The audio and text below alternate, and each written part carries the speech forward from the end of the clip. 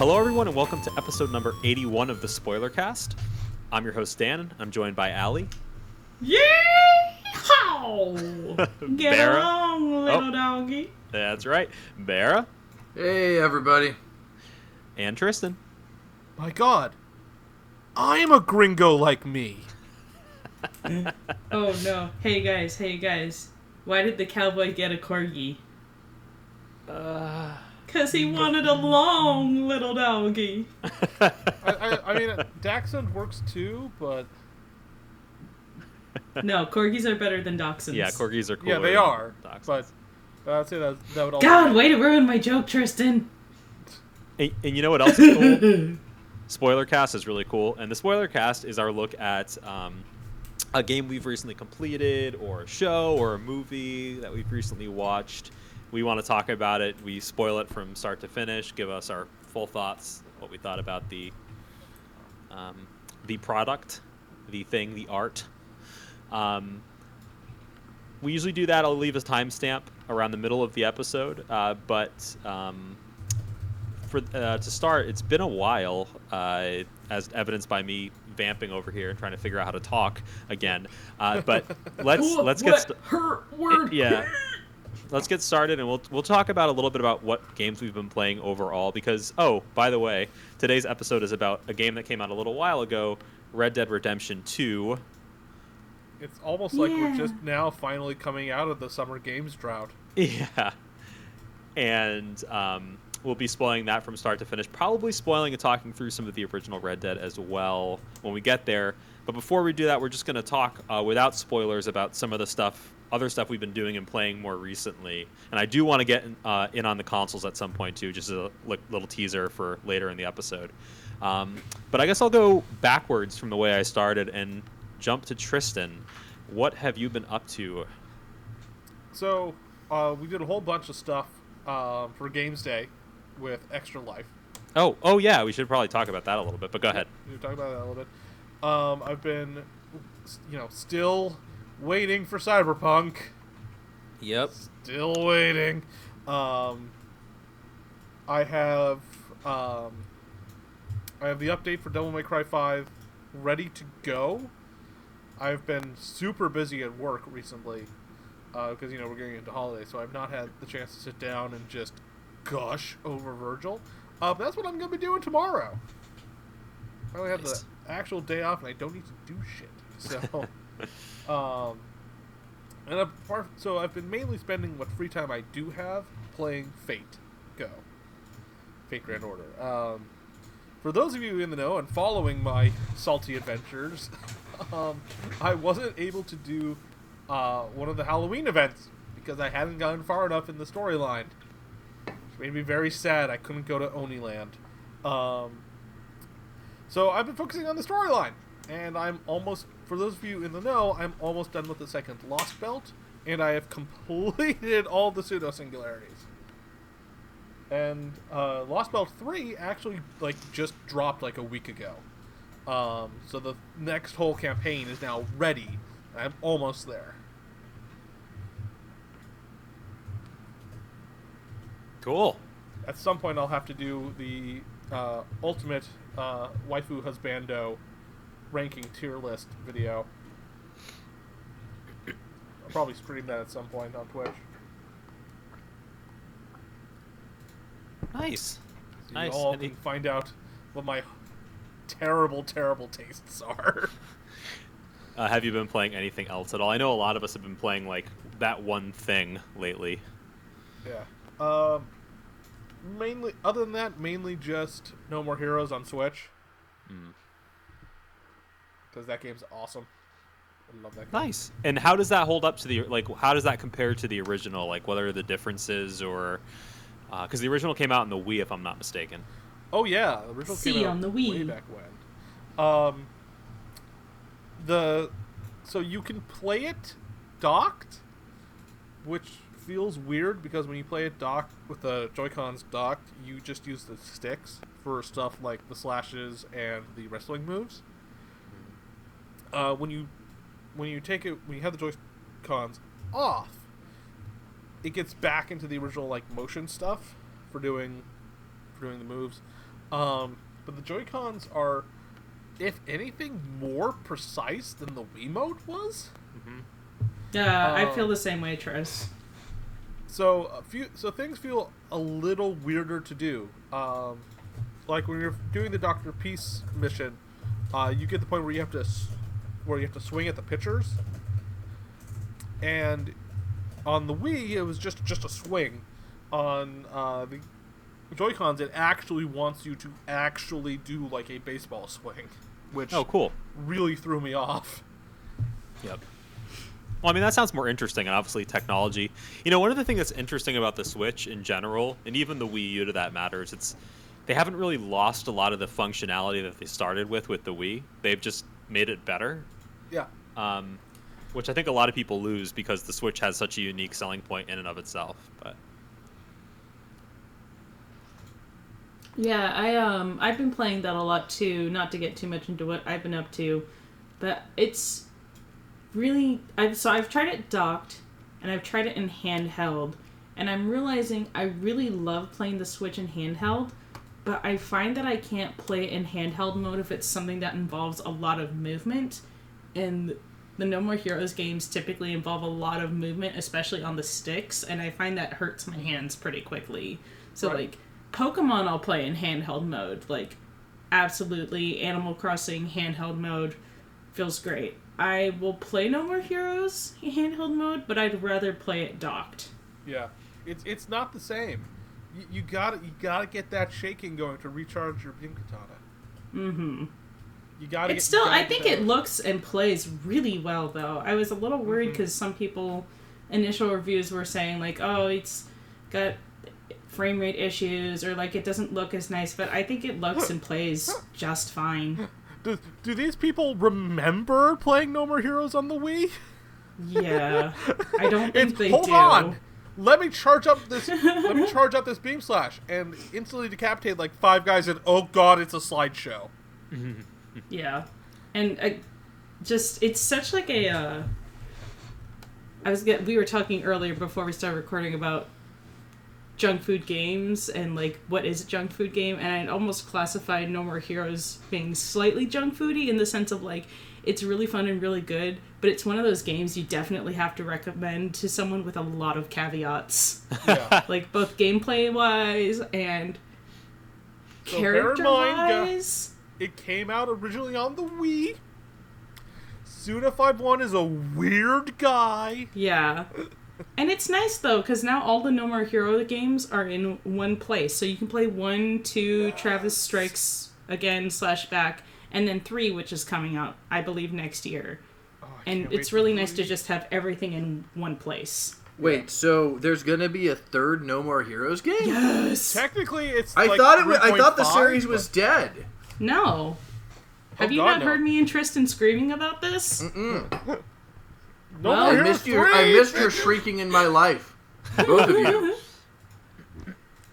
that's nice. So yeah, I actually do remember how bad the frame stuttering was. Yeah. Like that it must be pretty special frame stuttering, because you took me right back when you talked about it.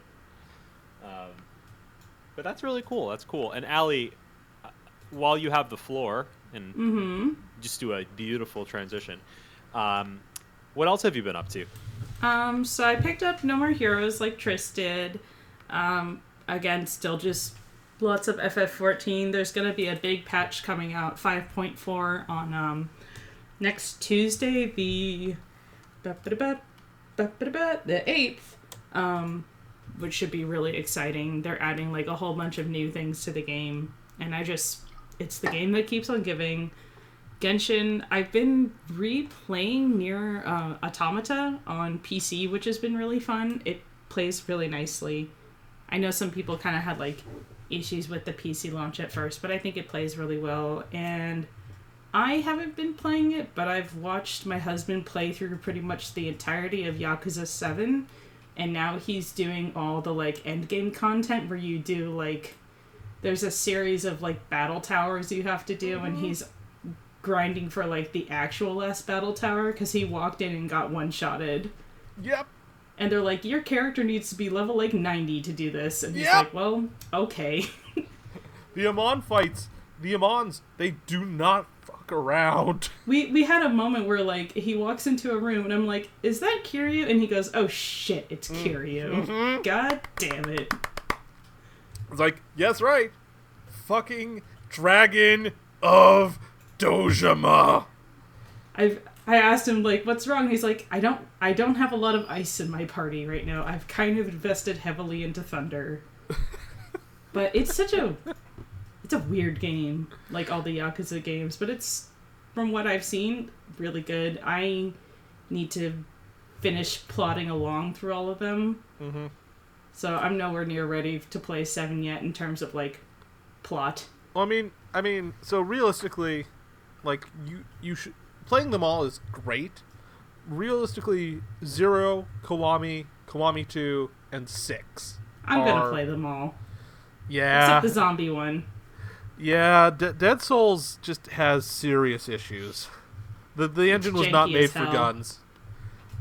The best thing to do for Dead Souls is just watch all the cutscenes online and just soak up the Majima. Yeah, but that's what I've mostly been playing lately. And, yeah. How about True. you, Vera? Well, actually, I was just going to quickly say, Tristan, have you... Maybe I lost it somewhere, but have you played Like a Dragon yet? I have not picked up Yakuza 7 yet. Gotcha. I'm still waiting, I think, for all of the final reviews to come in. It's really weird to me that it's now a turn-based RPG. Oh, Tristan, it's great. You'll love it. Go pick it up. If you're going to believe anybody about whether or not it's good, please go do it. It does such a good job of translating into a turn RPG based system. And the characters you get and the classes you get are amazing. It's still that really good Yakuza storytelling where, like, on one hand it's a serious crime drama that makes you cry, and on the other hand you can run around fighting people with a vibrator as a weapon. Yep, Like, I've seen that. I've seen the massager. like it's so good. I would not hesitate, Tristan. Spoilers, the final boss fight against Kiryu, he's still using the dragon system while you're stuck in turn-based. It's hilarious. Oh. So, Barra, you should play Yakuza. Okay. Do it. Just do it already. But Barrett, what else have you been playing that's been stopping you from I've playing been playing Yakuza? Red Dead Redemption 2, which is what we're going to be casting about.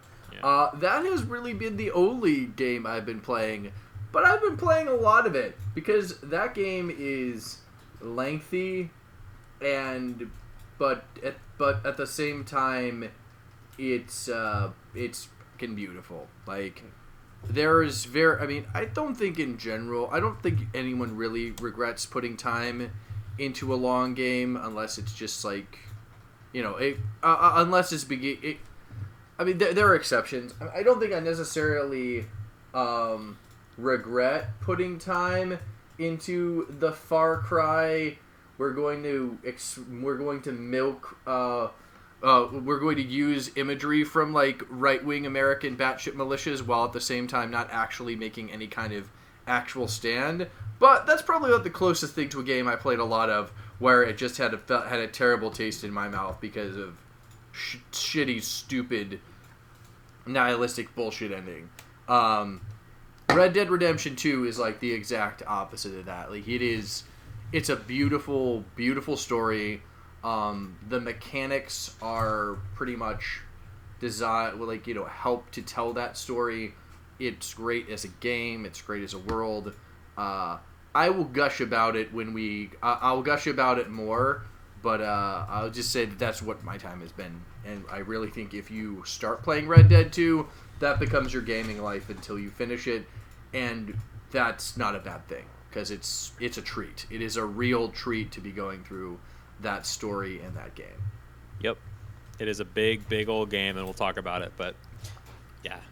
And I do have one more thing I kind of need to confess. So I broke down and cashed in all of my street cred, all of my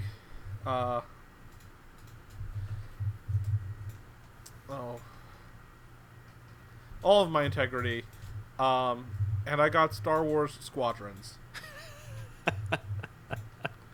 Yeah?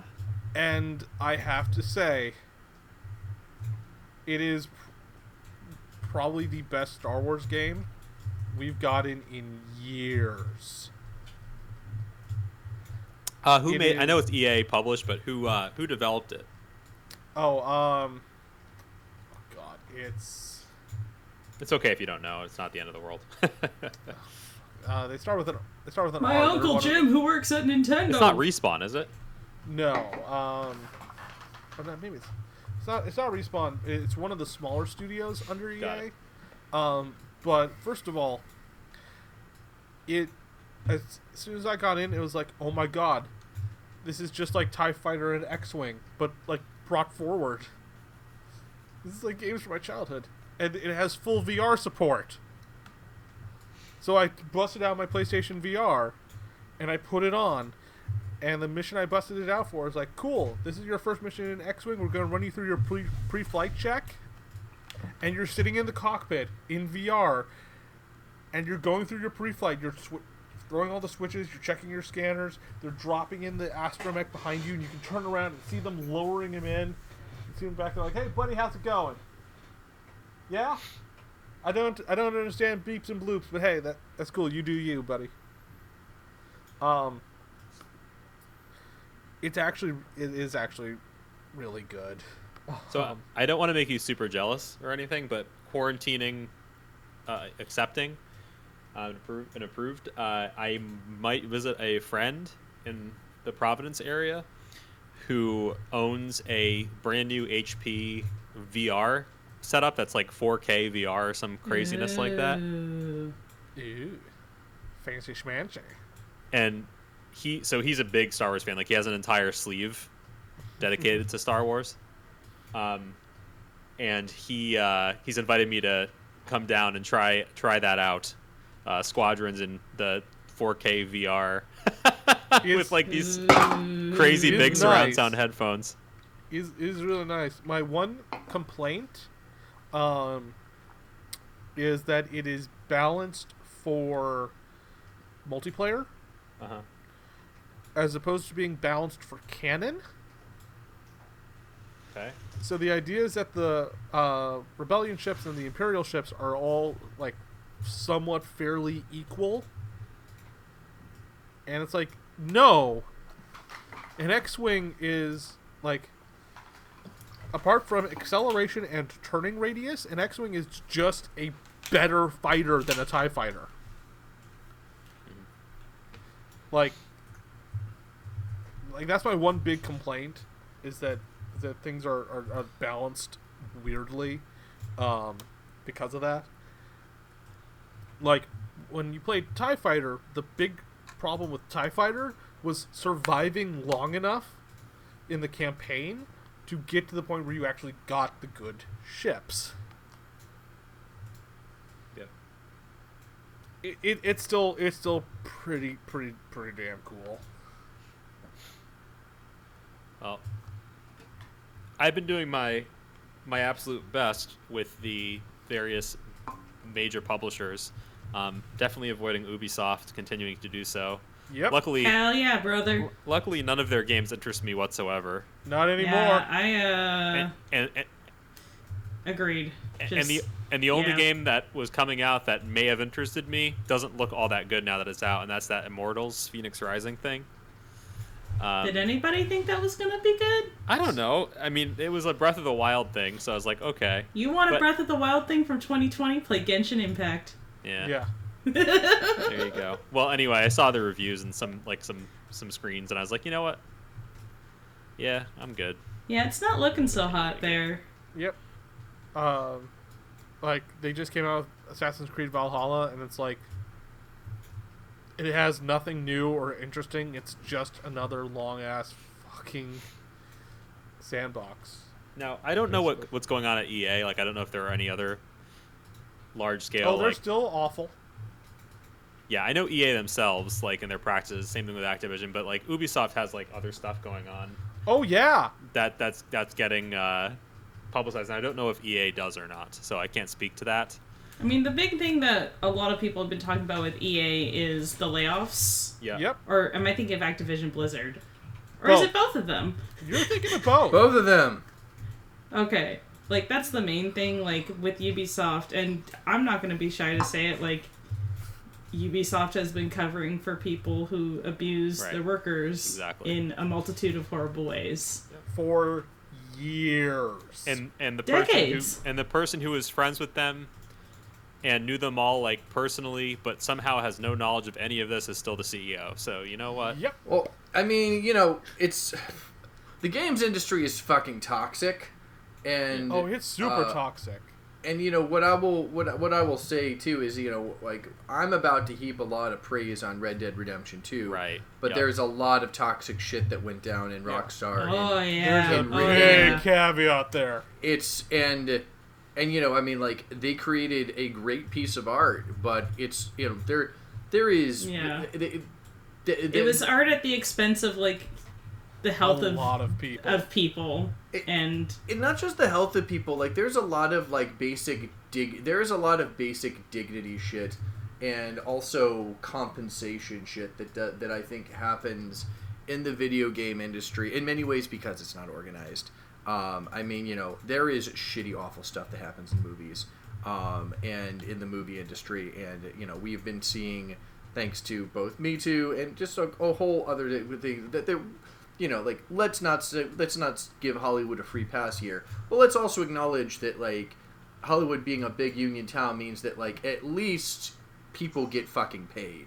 You can't say that about the video game industry. There's so many workers who are in a precarious situation who do not get any kind of reasonable slice of the pie from this massive amount of stuff. And also, there's just like certain like practices that would be like unacceptable in the like with Rockstar. They were literally like for a while before they began to just like clean up their act because they realized, oh shit, we're gonna get this shit suit off of us. They're like having meetings at strip clubs and stuff, and like that's something that that's just not and shouldn't be a part of normal corporate culture. And like that's not any shame against sex workers, etc. But that's not a workplace thing. Like you want to do something outside of your time, that's great, but just don't do that can make people uncomfortable.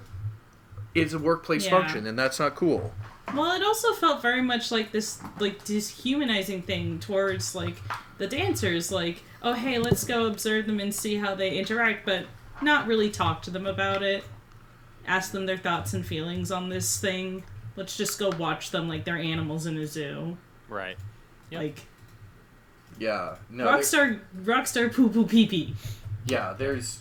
That's my very professional assessment. Rockstar poo-poo pee-pee. There's, in terms of, like, good guys in AAA gaming at this point, I mean... That's like, an oxymoron. Yeah. I mean, I at the moment, the closest thing I can think of, and they're not even AAA, is, like, is the studio that made Control. I haven't heard anything awful about them.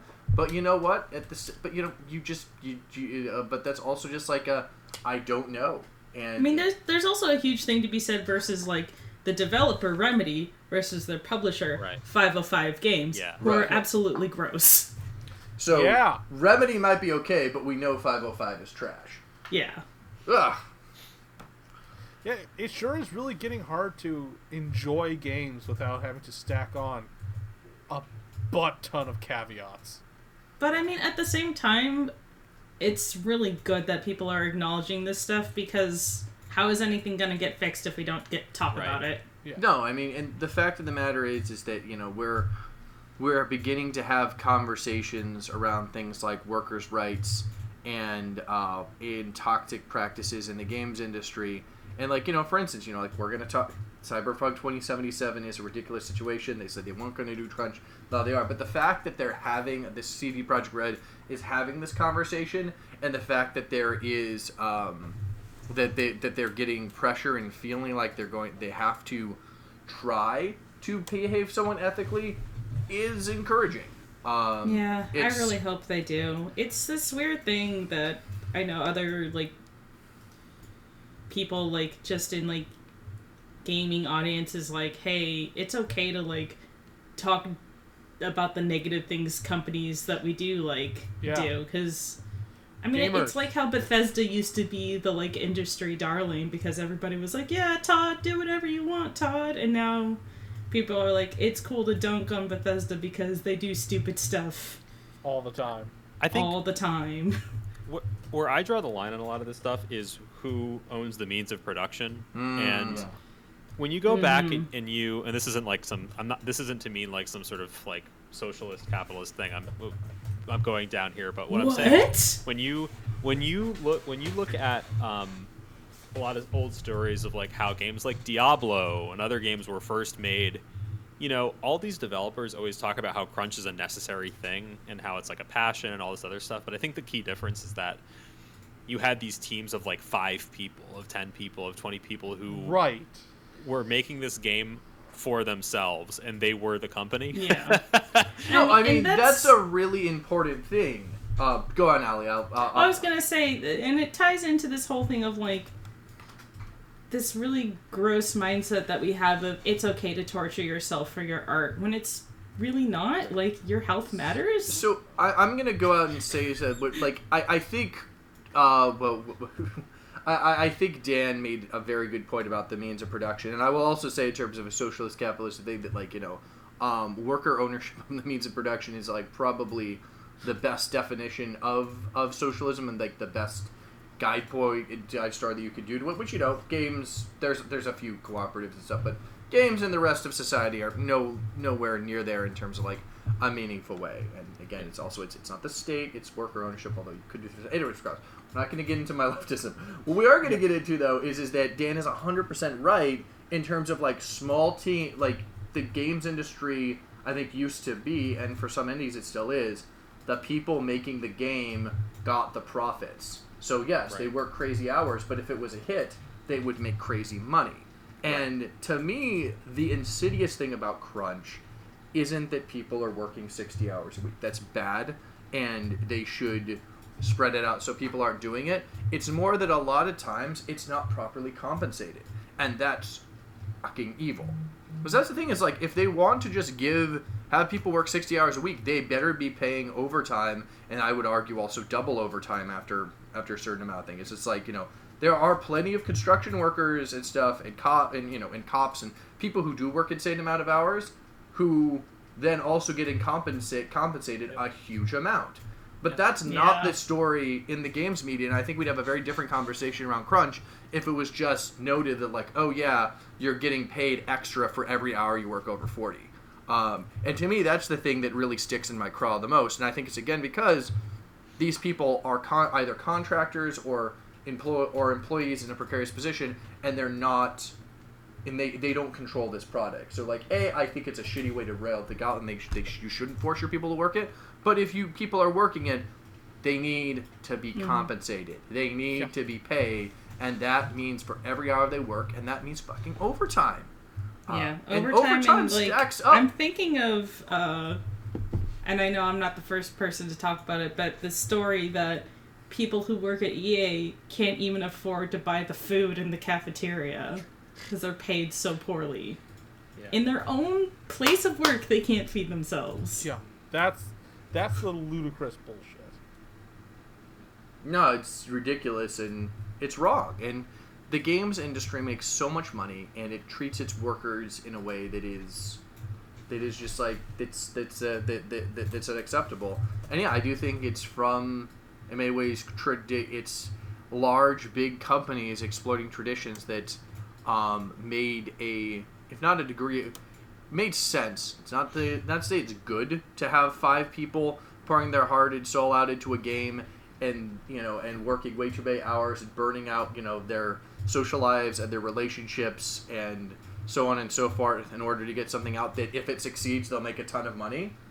Like, that's not necessarily a good thing, but you can understand that model, and you can understand how there is like a degree of fairness and investment, even though like you shouldn't be sacrificing your health and your relationships for your job. That's not healthy or good. That's not what we should be telling adults, and especially young adults, to do. But you should never be sacrificing your health and relationships when the reward is just getting paid for 40 of the 60 hours you're working, and you're And then and thrown not out. well, and not well. and not well, Not well, and not well. thrown out as soon as you become disgruntled. Or as soon as the game is released and it becomes a hit. No, Yeah, we right. don't need you anymore. Fuck Don't need off. you anymore. Bye-bye.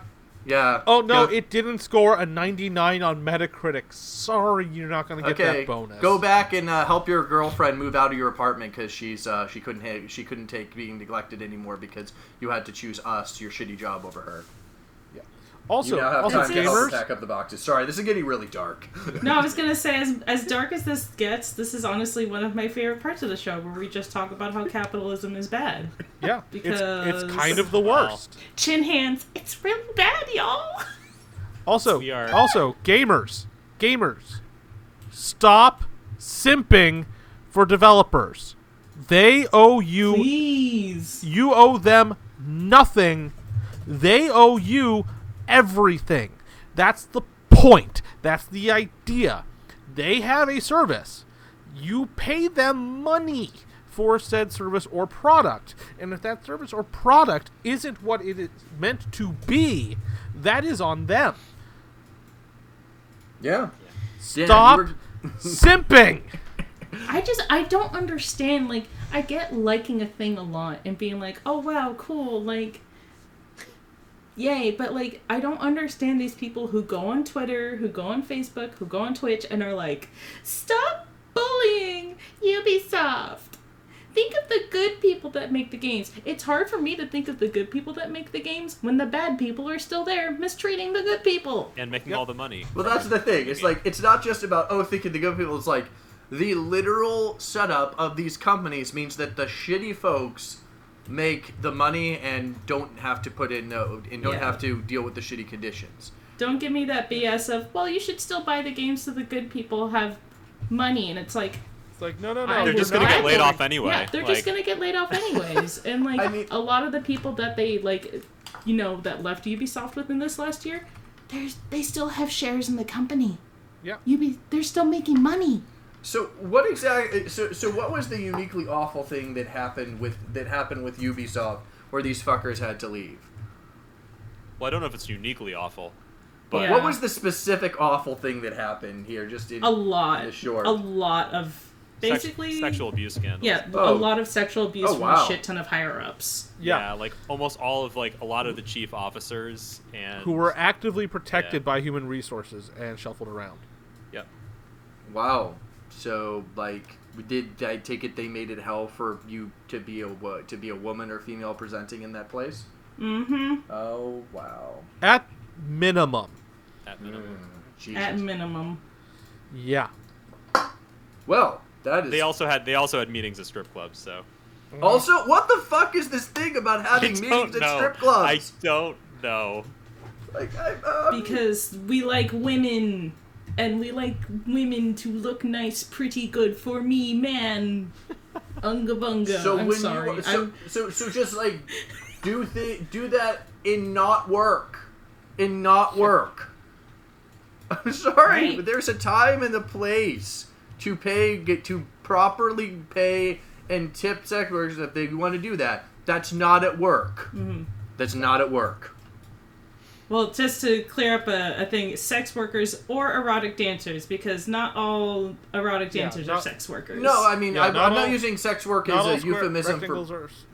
Oh, but I'm not using that as a euphemism for prostitution. I'm using it as the term for like. It's my understanding that sex work is really anything that where you're using your sexuality. It doesn't mean that you're touching or Okay. having Yeah, I'm not intercourse. super knowledgeable on this stuff either, as you can tell. Wait, So I mean, I think- if we have any listeners who are erotic dancers and/or sex workers, and would like to educate us on whether erotic dancers like to also be referred to as sex workers, please let us know. Definitely, and if it's I wish to be educated. yes, my understanding is not, but like I could be wrong, and either way, these people are trash. Y'all are good. Yeah, And by these please. people, I mean Ubisoft executives. Hey, I have another professional opinion. Ubisoft poo poo pee pee. Yeah. Jesus I Christ. honestly can't remember the last time I actively enjoyed a Ubisoft game. I remember it was like 2015 and I played Far Cry Primal. Was Or was it 2016? Yeah, was no, for me, Mario it's versus even further Rabbids back. technically Yeah, a that Ubisoft was game? Ubisoft Yeah. because they own the Rabbids. Yeah, Yep. that was kind of fun. That was. I heard really nice things about that game. See, here's the thing, though, is that I was spoiled because I play XCOM, Yeah. and I was like, this is just XCOM with, like, less game mechanics. So question: how awful or not awful is Nintendo at this point? Because I haven't heard terrible. Nintendo things. is weird. Yeah, because they're like 5 years behind everyone else for like trends and stuff, but they also still have some morals apparently. Yeah, I can't speak to their I can't speak to their like any scandals on the Nintendo side, to be honest. But maybe they have good PR for that reason. It's possible that they're really good with their PR. I think there's also something that I think would be interesting to take a look at, and this is not my own. I think this was something that Bob Chipman put up is an interpretation which seems to make a lot of sense, or maybe it was Sterling. One of those two folks I really enjoy is that these AAA gaming has like a whole live service bullshit model at the moment. Like even Red Dead has an online with a beautiful single player campaign. And has a live service online thing, which is blessedly separate from the main story. Thank goodness, but it's there. Like this is the way that people are going, and Nintendo seems to function actually like a toy company. Like their model seems to be that like, we're going to create these experiences, oftentimes tied with physical media, and we're going to have a lot of them be single player, and they're going to be intricate and play on nostalgia, and also play on also selling games to children. And I think that culture of I just think it creates, and not necessarily saying that like bad things haven't happened at Nintendo, but I think maybe the reason why you're seeing less stuff is that the culture of let's make toys and play on nostalgia is let's care about like our game is a craft product, as opposed to let's create a playground which addicts people with problems with addiction, is very different, and it creates very different incentives, and it brings in different people. Yeah, I can't speak for the crunch piece. I'll bet there's some crunch at Nintendo. Of course. But, I will say that financially, there have been situations in which the company doesn't do as well, and I know that like leadership will often step up. Like I know at one point, Iwata took a huge pay cut so that nobody had to lose their job, and just there are good stories there. I just don't know if they're just hiding the bad. I mean, I think it's also good and bad. Japanese culture is different than U.S. culture. Yes, exactly right. Yeah. I wanted to say, speaking of good things in corporate culture, Square Enix recently announced that they are going to keep their work from home stuff as an option for people. Nice. Like even when the pandemic is over. So like all the times that your bosses say you couldn't work from home, they were lying. Look, there's going to be a revolution in work post-pandemic, because the pandemic is ain't going weird. back.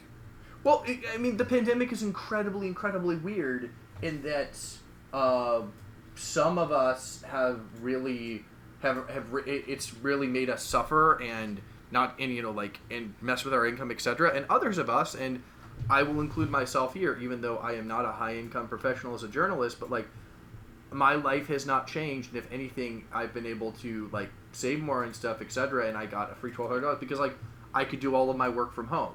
And there's a stark and the fact of the matter that I've been able to keep my productivity, if not increase it from home, is I think the same story throughout all these industries where work from home is possible. So when we're getting out of this pandemic, knock on wood, there's no logic for companies to mandate that you come into the office every day, because there's literally tons of data that's going to show it doesn't matter. You're going to produce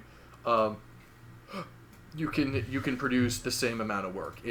We aren't going back, and we shouldn't go back. And all that a corporate boardroom has to show is that production went up or stayed the same, and costs went down, and you're like, oh. Well, I mean, It's I will almost like push letting back. people work from the comfort of their home, especially when you are disabled, is a really good thing. It's good. It's also honestly good for just the for economics in America in general. The more people who can like work from home with a good internet connection, the more options people have to move back to their small town if it happens to have good internet, which is not all small towns, and like and take their New York City sized paycheck and reinvest it in the reinvest it in the community. Yeah. So Like, now we and just when need to I get say good the internet. difference between doing something in rural Massachusetts, the difference between $100,000 and in rural New York, rural Pennsylvania, rural Maine or Wisconsin, and $100,000 in Brooklyn is night and day, both Yeah. for like your own personal comfort and of your family, and also like what you like. $100,000 in like rural New York, you will be able to eat out and eat well with your family, like support the arts, give to charity. To like, it's like you are rolling. You're not rolling if it's Yeah. $100,000, bro. Like, don't get me wrong, you're still firmly in the middle class, but you are not rolling whatsoever. It gives you a lot more opportunities, I think, to put your money towards like things that you find more important too. And I mean, Exactly. that is to say, if you have the privilege of still being able to work during the pandemic. We are getting off on a tangent here. No, I love but video do games. the thing. Do the thing, Allie. You want to do the thing. Get on that soapbox. If you were saying. No, it's just like I would really hope that this is the future that we get going forward once the hopefully the pandemic ends. I'm going to do a slight downer, though, which is that it's not inevitable, and the reason why I say that is that, Dan was saying, like, oh, a boardroom needs to see that, balance sheets, etc. Some will do that, but Yeah. the same reason why companies will spend an ungodly amount of money on fighting a unionization campaign rather than just voluntarily recognizing the union and then, like, taking the money that they would have used for lawyers and instead of, like, okay, can we just, like, do a quick contract and, like, give you some of the demands that you're asking for? Like, the reason why is that a lot of times when it comes to workers' rights, and I think one of the reasons why people are going to want folks back in the office, it's not about money, it's about power. control. It's about control. And Yeah. power and control are the reason why this didn't happen before and why the people are going to try to put the genie back in the bottle. Now, because we have data on our side and people have also gotten a taste for it, and especially in places that are organized, it's going to be harder for them to put the genie in the back of the bottle, but the bastards will try because power and control is what these people live for. I mean, have you guys seen like the scandal that happened where Microsoft essentially created like spy on your workers productivity software that they seem to be scaling back because Cory Doctorow like tore them new orifices on Twitter, but it's still like fucking frightening. Oh yeah. I did not, but I'll look into it. Yeah, no, just like it's like the 365 suite basically puts in a productivity score, looking at like all of your like activities on the suite, and it's in any way it's doctor saying it's bullshit because things like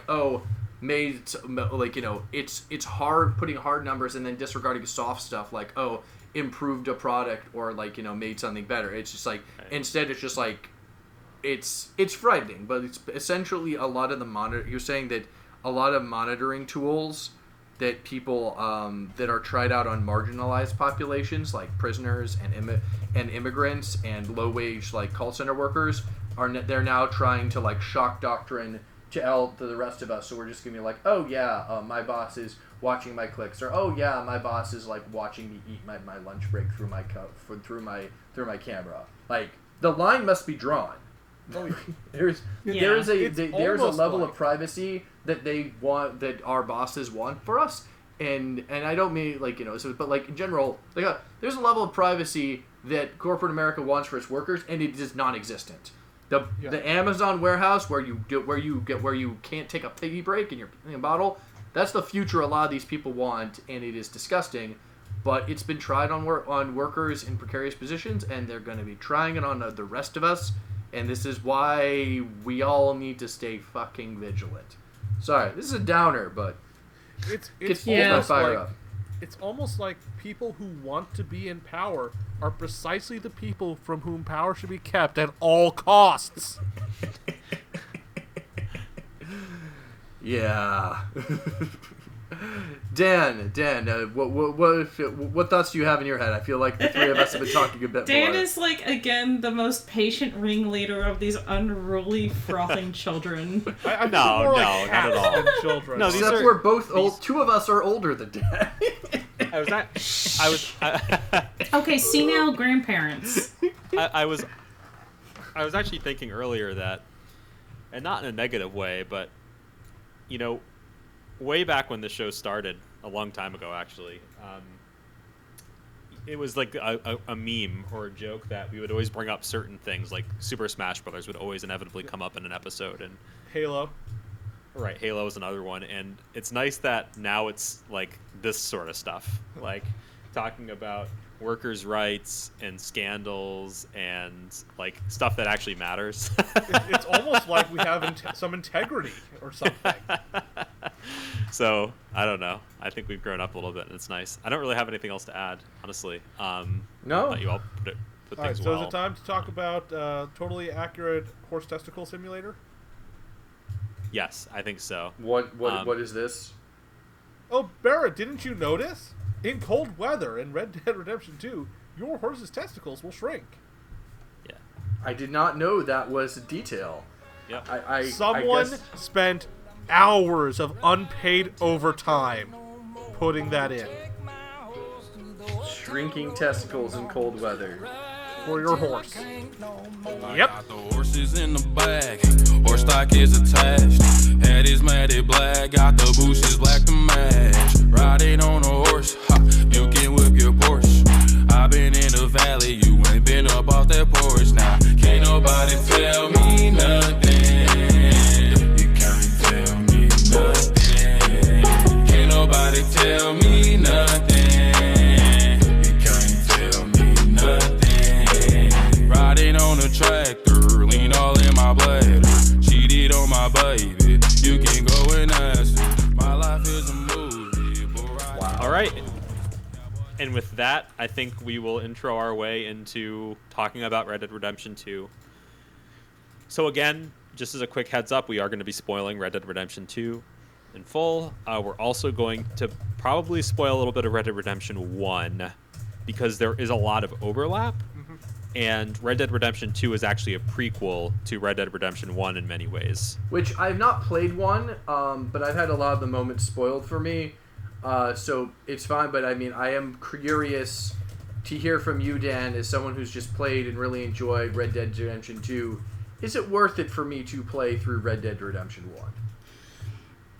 1? It has not aged particularly well. Yeah.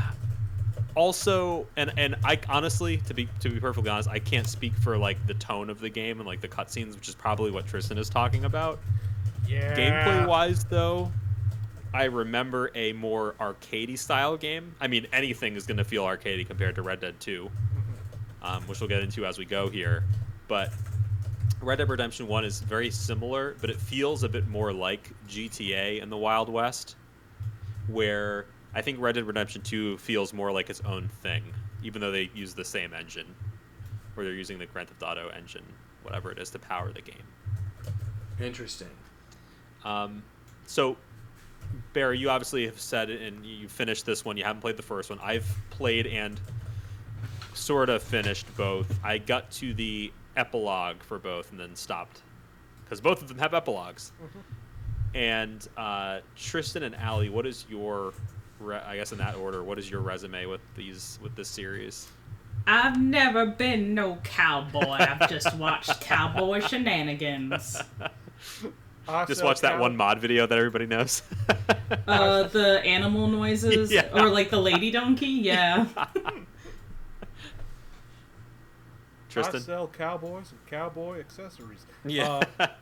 So I mean, they always looked very interesting and Yeah. pretty, but it's kind of that thing I have with Rockstar games where I don't like the gameplay of them a lot. Yeah. Like, I've only tried a handful of GTAs, and I'm just kind of like, they're not for me. yeah, I like driving around in GTA, playing as, what's his name? Franklin in GTA 5. That was the most Yes. fun I had So- in a GTA game.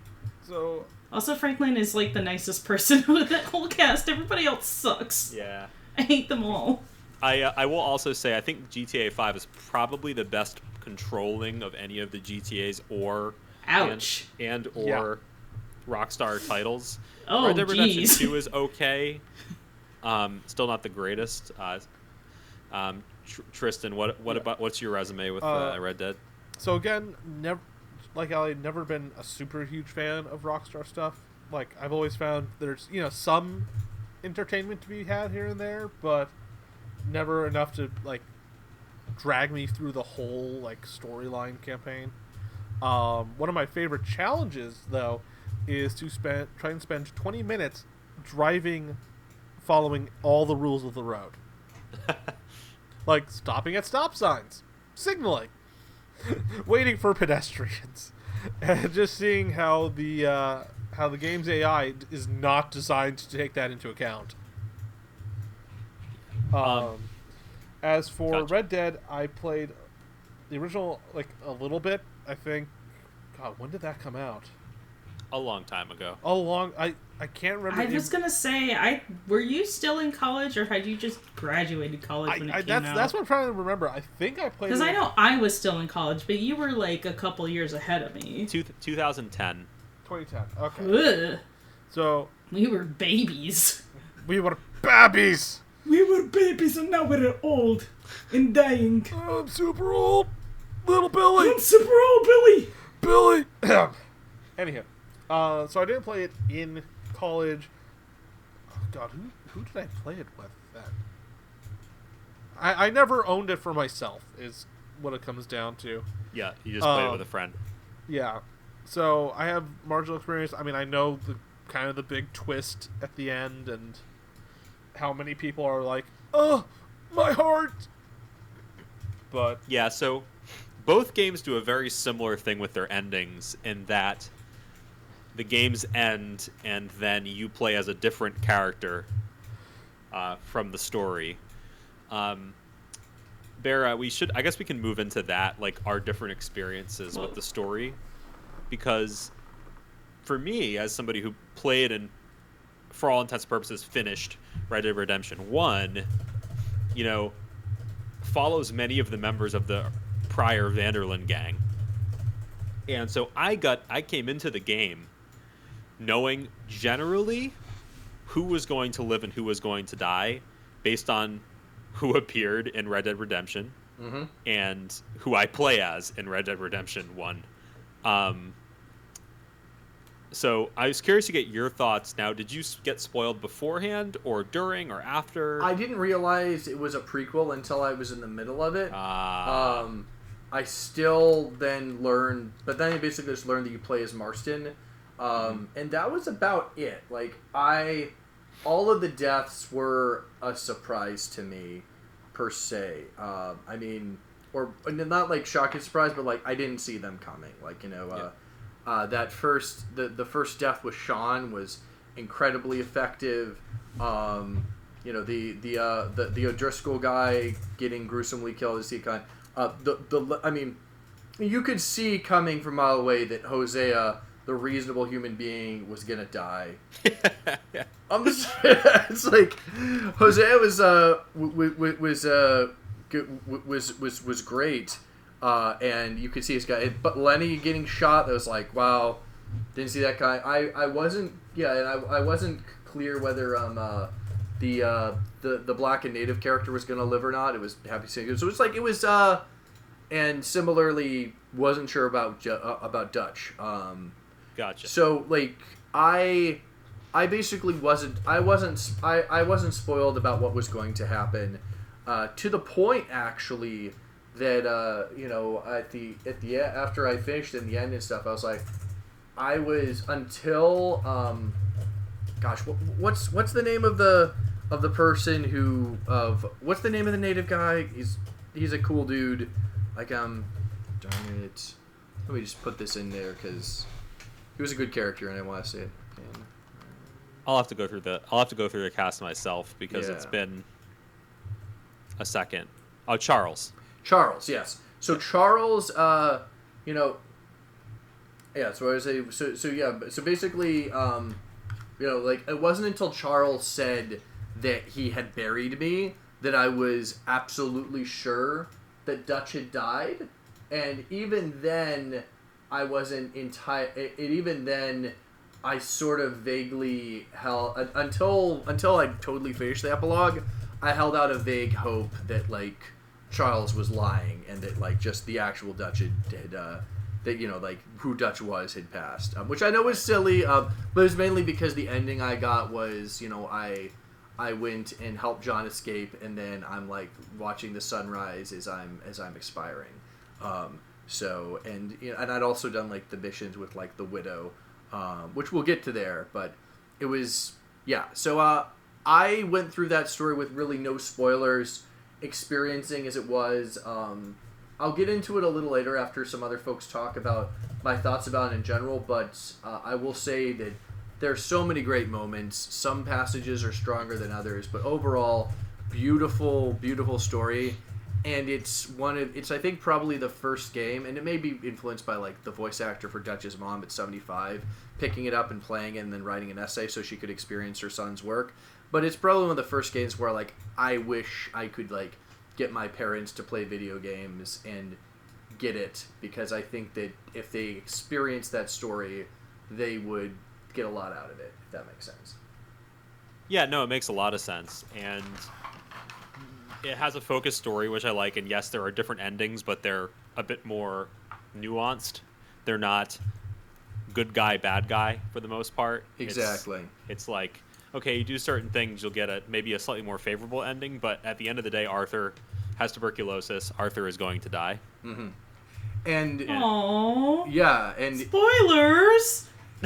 It's a bit. I'm kidding. Why do you guys bring me here to spoil things? I'd like you to talk a bit about the tuberculosis, because if you would, Dan, because I think that's one of the huge pivotal emotional things in the game, and it's kind of like a turning point where the trend, and it's not as if Arthur's trends haven't already been going towards it, but he begins to like reassess his life and try to basically do more good with it before he dies.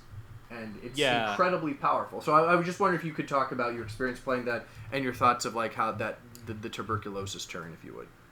It's awesome. In particular, the scene with Yes, tuberculosis is awesome.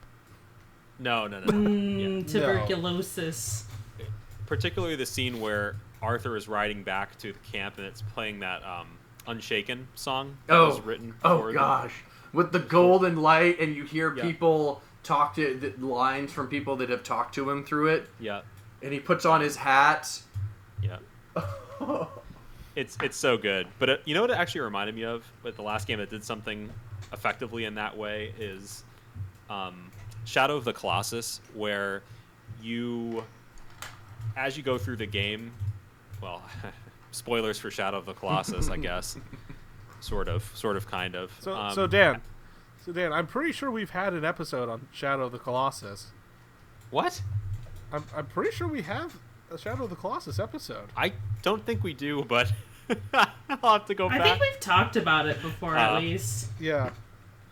Okay. So, spoilers for something we've already probably Maybe. spoiled. Maybe. Spoilers for something we maybe probably already spoiled, as well as a game that's very old. And not even really that big of a spoiler. But basically, as you go through the game, your character slowly deteriorates, and it's sort of on you as the player to notice that the quest that this character is going on is killing them slowly but surely as they go. I had a similar moment with this where, it's a while before he gets the official diagnosis from the doctor in the game that he has tuberculosis, but the game really does a good job of building up to it with, small coughs here and there, and places where something happens and you're like, what's up here? Like, is this something I don't know about from his past? Like, is it just one of his character traits, or is it something that he's kind of struggling with? And, you'll be walking somewhere and all of a sudden Arthur will have to veer off a bit into an alley just to cough a little bit. And you kind of know what's going on, but you're sort of going through it with the character, which is pretty neat. I think that's really effective too. And yeah, I do like the tone the game takes when Arthur gets that diagnosis and starts changing his path, and the quest lines change, and all of a sudden it's his realization that the life he's had his whole life maybe isn't the best. He's slowly coming to that beforehand, but it gives him it gives him a sense of urgency. Right. And you know what? The other thing that I really liked about this game, too, and it's another random call out. The recent Spider-Man game did a good job of this too, and I've heard that was great. I really like it.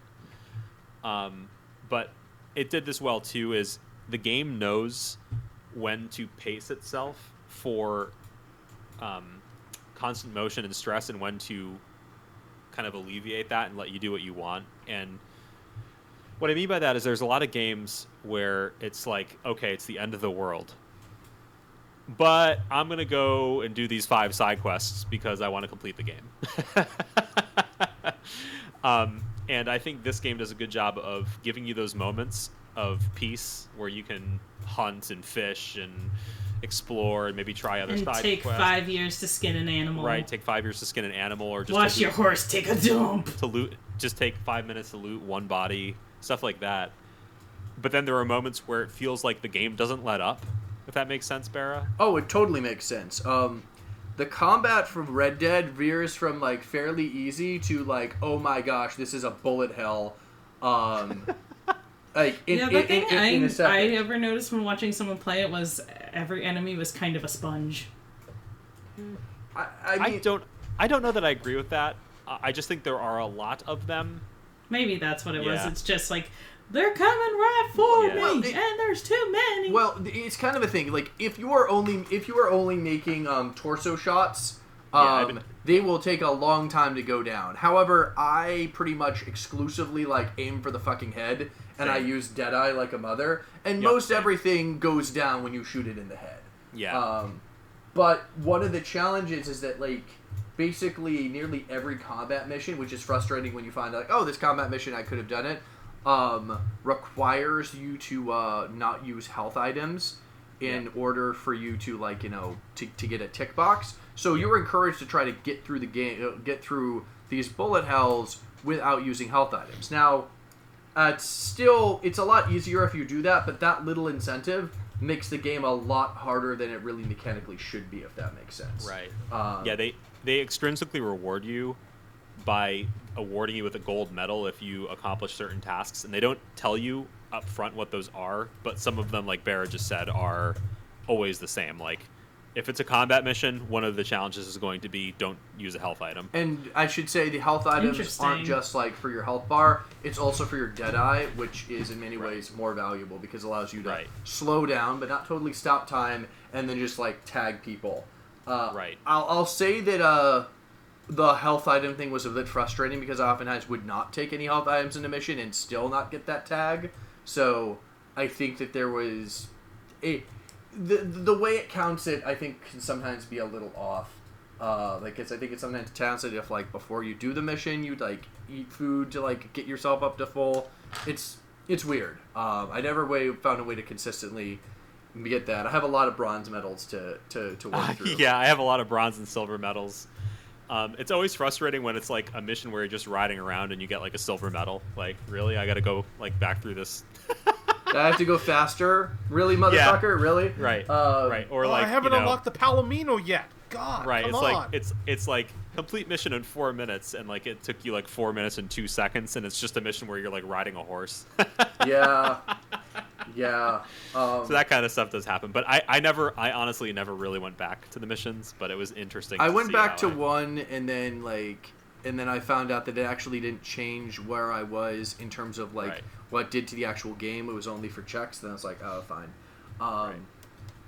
Speaking of horses, I actually played the game through with the entire horse nearly the entire way, but I ended up I fell off a cliff when I didn't have the horse reviver, and I was running back to town, and then I was murdered by wolves. So Alan, my horse, which made it all the way to the final chapter, died. I still got another one, and I believe I still got the moving your horse's the moving like thing where like your horse dies at the end of the game if you've been bonded enough to it. But it was still it only had 2 horses in the game basically, except for like the one-offs for missions. But it was still sad that wasn't Alan who I saw dying before me. I will say that it's I mean the game.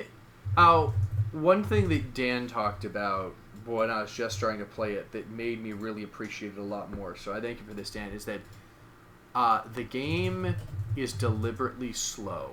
Everything you do, every action takes time. And the game is good enough in that it actually rewards you for that. Like, it takes time to search a body. It takes time to search a cabin. It takes time to skin an animal. And that might sound frustrating, except that helps with the pacing. Like, similarly, like, I don't like fast traveling as a rule in games, but I was really never tempted to do that in Red Dead because you just get so much riding and then getting these side missions, which have dialogue and rewards, and it's beautiful, and it's just like, it just makes so much sense to take it slowly. But doing things slowly, I think, makes you more immersed in the world, makes you care more about the characters, and I have never seen a game that is better at making you care about story beats over being a murder goblin, collect every box in the room. Like, it is deliberately difficult to do that in Red Dead, to be a murder goblin. Like, it's not hard to kill a bunch of people, but, like, even in a mission where, like, you gun down tons of folks, looting all the bodies is difficult because soon it's going to be investigated by the law and you have to get the fuck out of there. Yeah, there's like this whole, I mean, it's like a lot of the other Rocksteady games where there's like a reputation system going on, right? With bounties. Well, yeah, but it's not even about bounties anymore. It's just like, yeah, your reputation is going to go down if you have to do the posse, but you have to fight a posse, and like, you can die. It's like, in many ways, combat in random encounters or with posses is a lot harder and more deadly than combat in missions a lot of times. In many ways, because like, the enemies are off, like in a number of missions, like one body shot will get an enemy. That's not the case if there's a random encounter or if you're dealing with the law. You got to hit them in the head, or you got to pump tons of lead into them. I would agree with that, and I would also tell you that this is one of those few games where I was so motivated by the story to play Arthur in a convincing way, where I didn't necessarily want to just go around and kill everybody. Like, I wanted to do right by Arthur. Arthur's an incredibly compelling character. Why don't you talk about your thoughts about like I mean, I'll splurge about Arthur soon enough. Go for it. Go for it. Okay, so Arthur is really awesome, and one of the big kind of differences between playing the epilogue and playing Arthur is just like, I'm sorry, John Marston, but Arthur Morgan is a far more interesting and compelling character. Agreed. And the main reason is that Arthur, there's a lot of complexity to Arthur. Even when you play him, he's someone who he has the classic cowboy like stoicism, and he's a man who's like oftentimes is like, he's not a whiner. He like meets adversity with like kind of like that classic Western grit. And, like, Marston complains, bitches, and is just, like, and whines. And Arthur Morgan is the exact opposite of that, while at the same time being, he's not a toxic character, though. Like, is he, like, perfect as a human being? No, his flaws also work, but he's someone who is, like, who is tolerant, who has a good conscience, who is... You can play him, and I've did is like is unceasingly polite. He takes it. He's a very interesting. He's a very compelling character, and he's just fun to He's just fun to play. It's fun to play a character who is fun to play like a classic cowboy, but at the same time also is like polite and gentlemanly and sad and. By the end of it, haunted, because when the game starts out, and you started out the game really after everything's gone to shit with your outlaw gang, which is led by Dutch Vanderland, who's this big charismatic outlaw who people follow not just because he's a good thief, but also because Dutch is has a vision of freedom and people being able to live as they choose, and it's a vision that's slowly but surely through his own actions, as you see through the game, but also the changing of America becoming impossible to maintain. And so Arthur, when he starts out, they tried to rob a ferry, and then everything went south, and they had to leave their money, so they just have to go into the mountains, and then they come back down. And in the beginning, Arthur's maybe like, okay, Dutch has a plan. We're going to follow it. We're going to get through it. But as time goes on, you see that Dutch is in many ways beginning to slip into madness. He's beginning to listen to bad counsel, and you're seeing that Dutch's plans aren't fully thought out, and they have and they backfire. And you also get the impression that even if everything went right for Dutch, the unexpected consequences could still be disastrous, which I think we'll talk about when we talk about the Guarma mission. And as that happens, Arthur begins to question, what he's done with his life more and more, and then also he then has to go and confront his own mortality and trying to make the best of it and trying to make it so that he basically takes care of people and tries to do some good before he dies. And it's interesting in that, Dutch never is searching for absolution. He specifically says that it's more that, he just feels like he should do the right thing now. And he should try to see if he can do, one or two good things before he dies. And that's really poignant with some of the last missions where you're, wrapping up the threads from earlier in the game. And it's cool. It allows for a very satisfying story, and similarly, seeing Dutch's descent into madness and amorality, and and moving away from the ideals that he's been preaching, and making is also the other compelling thing. Just as it's compelling to see Arthur redeem himself, which literally culminates in the mission Red Dead Redemption, so it is interesting to see Dutch. And it's interesting because you don't really know if it's debatable whether Dutch changed or whether people got more wise to what Dutch was doing. And I kind of take the kind of middle view that I do think that Dutch genuinely was better at this whole outlaw thing beforehand, but at the same time, there were always flaws in his philosophy, and especially in his execution of how he was trying to lead this group of people and take care of them, and it had ultimate tragic results. Anyways, that's a lot of talking and thought about the game and Arthur Morgan. I'm going to tag you guys in. Oh, okay. Sorry, Allie, I thought I heard you try and ask a question earlier, but... No. Well, not exactly. It was mostly just, I kind of had this visceral in a good way response to when Barris said the thing about Dutch wanting to find a better place for his people, and it's not really the same story, nor the same place, but, it kind of gave me, oh, brother, we're out there kind of vibes of, just wanting to live your life and do what you want.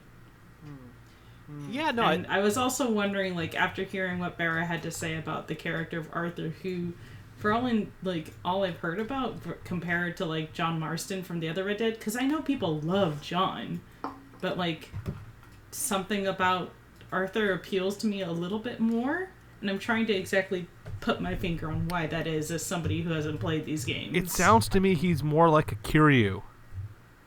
Yeah. So I think the best way to describe their relationship and those characters is I kind of look at it as Arthur's the older brother, even though they're not brothers. Arthur's the older brother and John is the younger brother kind of thing.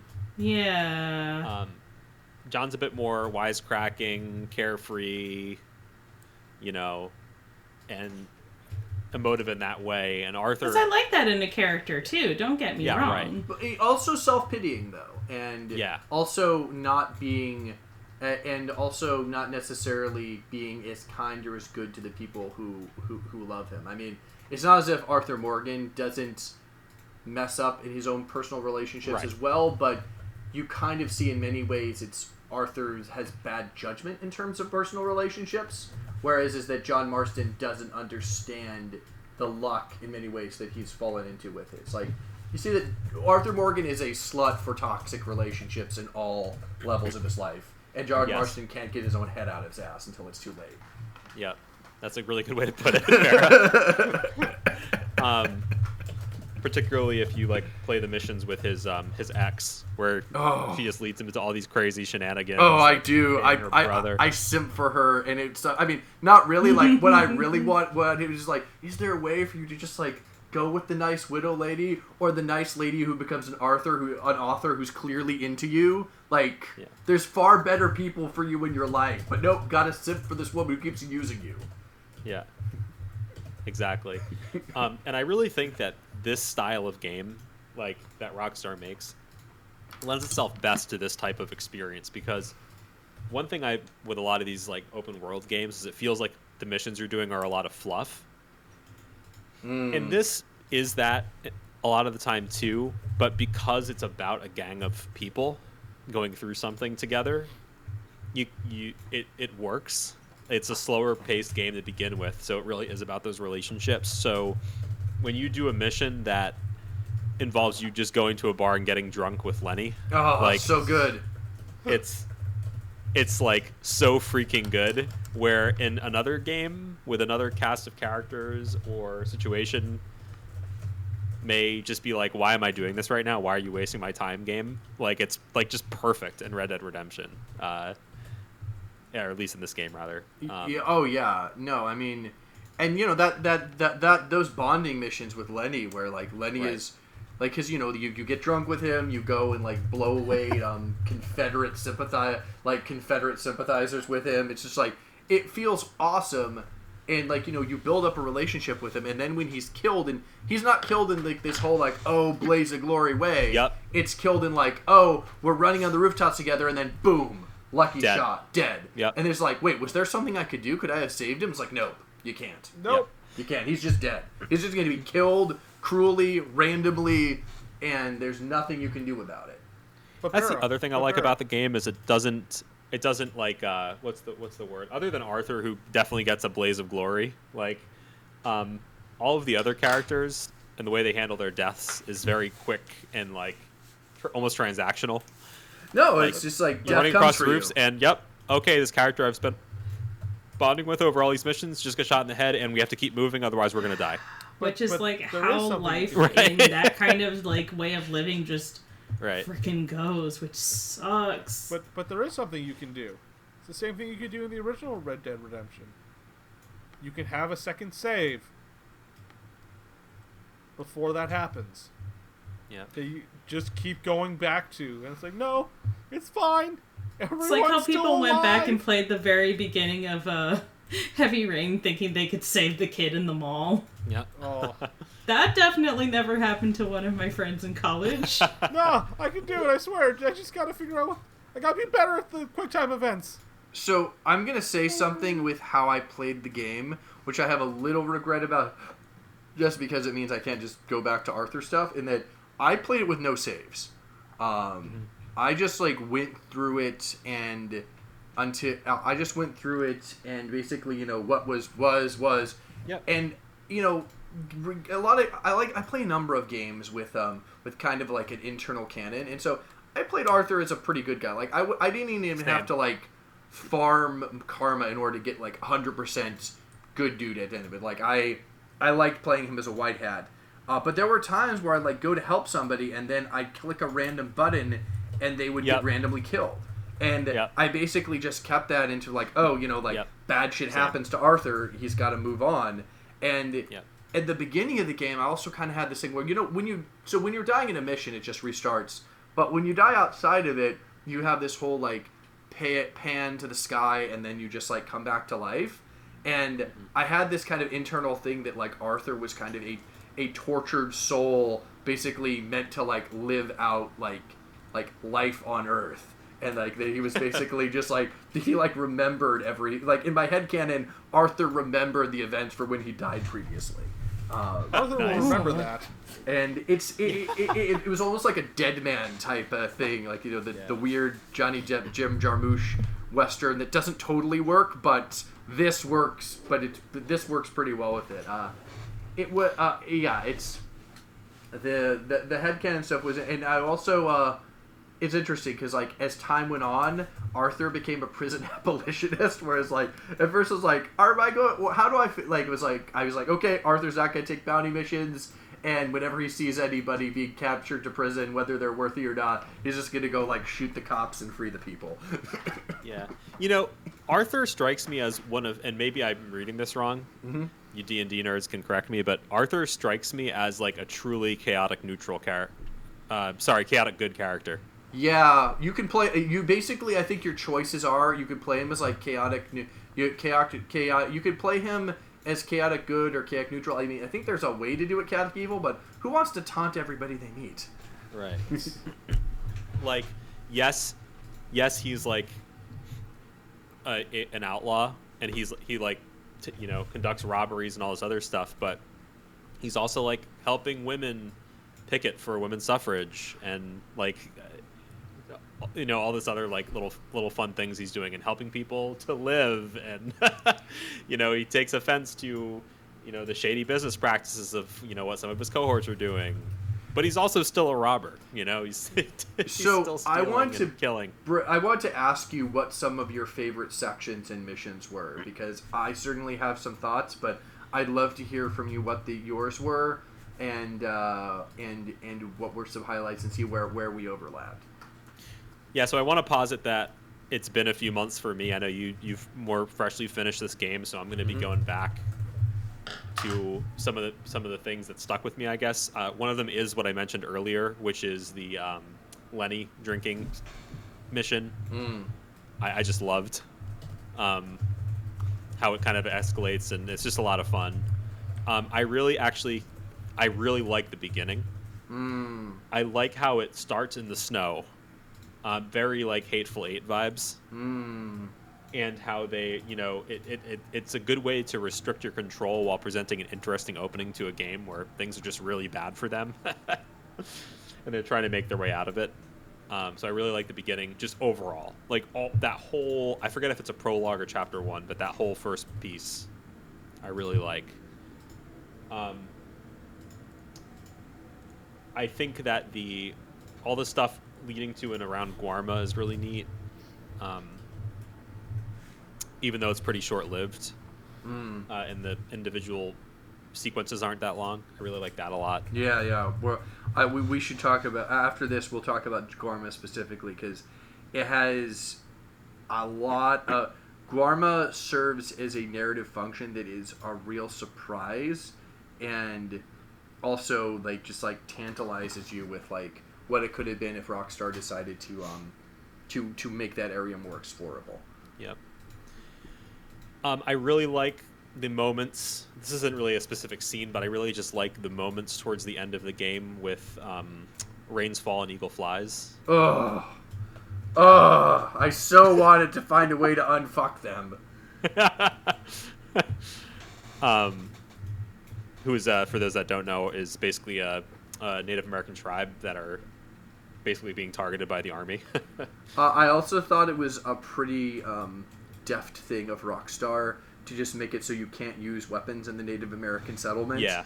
Because like I was like, you know what, I'm actually really glad that no right-wing asshole like decided to pick up on that, or maybe they did and I just didn't heard it, because it essentially means that you cannot massacre the Native American population. Which, you know what, I think is totally decent considering of the utmost horror that happened. In many ways, the Wapiti tribe is kind of a stand-in for like your Lakota, your Cheyenne, your Nez Perce people, like folks who were like fighting up until like near the end of the 19th century, and yeah, it's like if you read about the history of that, it is pretty. It's really awful. Like the amount of oppression that has gone on to Native communities in this country is awful. So it's just that little bit of like, you can't massacre the natives in their homes. Good on you, Rockstar. Thank you. Good on you for doing bare minimum, not being. Yeah, holy Well, shit. no, it's terrible. not a gold medal thing. It's just I appreciated that like Right. that they didn't have to backwards. Right. patch They it- spent patch it. development time on that. They could have just let you walk in and, you know. Also, I'd like to shout out Bethesda for making it so I can't murder children in Skyrim. Wait, what's that? Wait.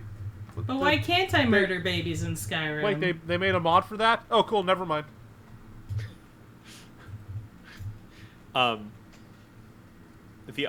Another one that sticks with me for some reason, I think it's because it's the first major heist, is the train heist, where you Oh yeah. plant the dynamite and then have to like run down the train, picking off the people, and then get to the end of it where you like set the dynamite. That was pretty cool. Yeah, this is a great one. And of course the whole thing was cool, but the Grey Braithwaite area and like the burning of their Mention plantation. So that was my I think that whole area and section was definitely my favorite of the game. Like I love the Romeo and Juliet missions. Yeah. I loved when like you're going to find the kidnapped boy and you like burn down the plantation. Yeah. By the way, I found out like after like several chapters later, I went back to the plantation and I found in order to conclude the Romeo and Juliet thing, I found like the matriarch's burned body and I was able to loot a unique item from it. Yeah. But no, like that. It actually has one of my. So in terms of my favorite missions, like like the stuff with the grave. But one of them that really stands out from there is one I almost didn't do, which was the one where like someone asks if you can retrieve his ledger from his house. That's like basically person who said that like my whole like basically he wants you to retrieve like his items because he's just fallen on hard times and everybody hates him. And then you go into his old ruined house and you discover that this person used to be a slave catcher, and Yep. it's this like slow dawning horror. And then you like go to him and you toss his ledger into the fire, and you're like, yeah. And he's Oh yeah, that was a good. and he's mission, too, basically yeah. like, fuck you. And Arthur Morgan's Yeah. basically like, fuck you, you're an awful human being. And it's just like, it's powerful. It's not hammed up. It's just like the slowly realizing horror of just who this person you tried to help, and then the rejection of him. And literally I decided it was good to have him like just live with feeling awful. But one of the big decisions in that game after the mission's concluded is like, do I shoot this slave catching piece of shit in the head or not? Yeah. Other like missions that really stood out for me were this Romeo and Juliet, where you have these two feuding families, one of which is this suffragette woman who like the guy loves her for being a suffragette and for being smart and progressive and such. And I was like, oh, am I ever going to hear from them again? And then they send you a letter and you help them to escape their awful families. Yes. And That's awesome. and go for a better life in Boston, which, to quote Arthur Morgan, oh, they're going to love you guys up there. And it felt great. There's this little mission where, in the corner of the map, you have to ride really far, where you find a widow whose husband has died. And I don't know if you played this one, Dan, or not, but then you basically teach her how to hunt and shoot, and she's really grateful, and then you go back to her and you do more stuff, and when you're sick, she takes you in and helps you. And then in the epilogue, I did not do that. oh, it's beautiful. And like you see like Arthur getting a human connection with somebody, but you also see that this is happening right as he's dying. And you can go back in the epilogue and several years later as Marston and inform her that Arthur Morgan had died, and this woman who's now like come such a long way and is a lot more self-reliant and is alive and homesteading. It's like, yeah, I know he helped me to survive. It is really cool. Like you basically see the thing of your good deeds. In terms of your bad deeds, which then you tried to make it the whole mission where you beat the farmer unconscious and then take his money over that thing is really disturbing. And the debt collecting thing gets disturbing, but it has such a powerful payoff in that you find out later on as you're dying that, like, the farmer who you drove off, who died as a result of your beating, and who you actually, he was sick, you get tuberculosis from him. You find out that his son is working in a mine, his wife is working as a prostitute, and you just try to make amends by giving them money. And it's cool in the sense that the woman, like, you killed her husband and she doesn't forgive you. And Arthur specifically, like, I'm not looking for forgiveness. I'm just looking for you to get out of here and start your own life. And it's really, I mean, I'd be very curious for to see Ali to play it and get her thoughts, because Ali has oftentimes I feel like a great degree of moral clarity and thoughts on this. But no, I mean, you do, I'd say. But I think a cool thing about this, whenever you agree, Dan, with that series of mission stuff, is that it's a really good example of, like, how to deal with the bad, awful, or even straight up evil things that one has done in one's life, I think. And how to approach making amends without putting the burden of expectation and, but without making it about yourself. Like, basically, without re-victimizing. Because, like, in that whole sequence, Arthur doesn't re-victimize his victims. He's not like, now you have to forgive me, or now you have to have me in your life, or now you have to think differently of me. Yeah. He's more just like, I did a bad thing. I'm sorry for that. Here, let me materially compensate you and get you out of this situation because it's the right thing to do. Not because I need you to forgive me. Not because I need absolution. And that's not to shit on, or like forgiveness and absolution are a beautiful thing, but there's something that can and should come because someone is choosing to forgive you, not because you're doing things and deserving of it. But just because someone's not willing to forgive you doesn't mean that you aren't still entitled, why you still shouldn't do right action and still shouldn't try to repair the damage you've done, if that makes sense. Yeah. Anyways, I was wondering what your thoughts on that. It's interesting that you... Oh, sorry, Barry. Oh, no, go on, Aline. I just want to hear your I really like hearing about this side of the game from people, because, to be honest, a lot of times...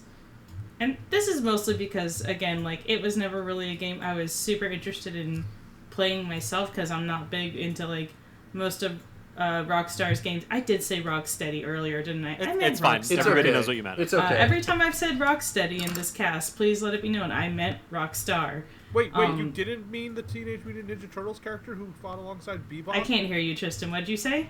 Wait, you mean you weren't talking about the Teenage Mutant Ninja Turtles character who fought alongside Bebop against the Turtles?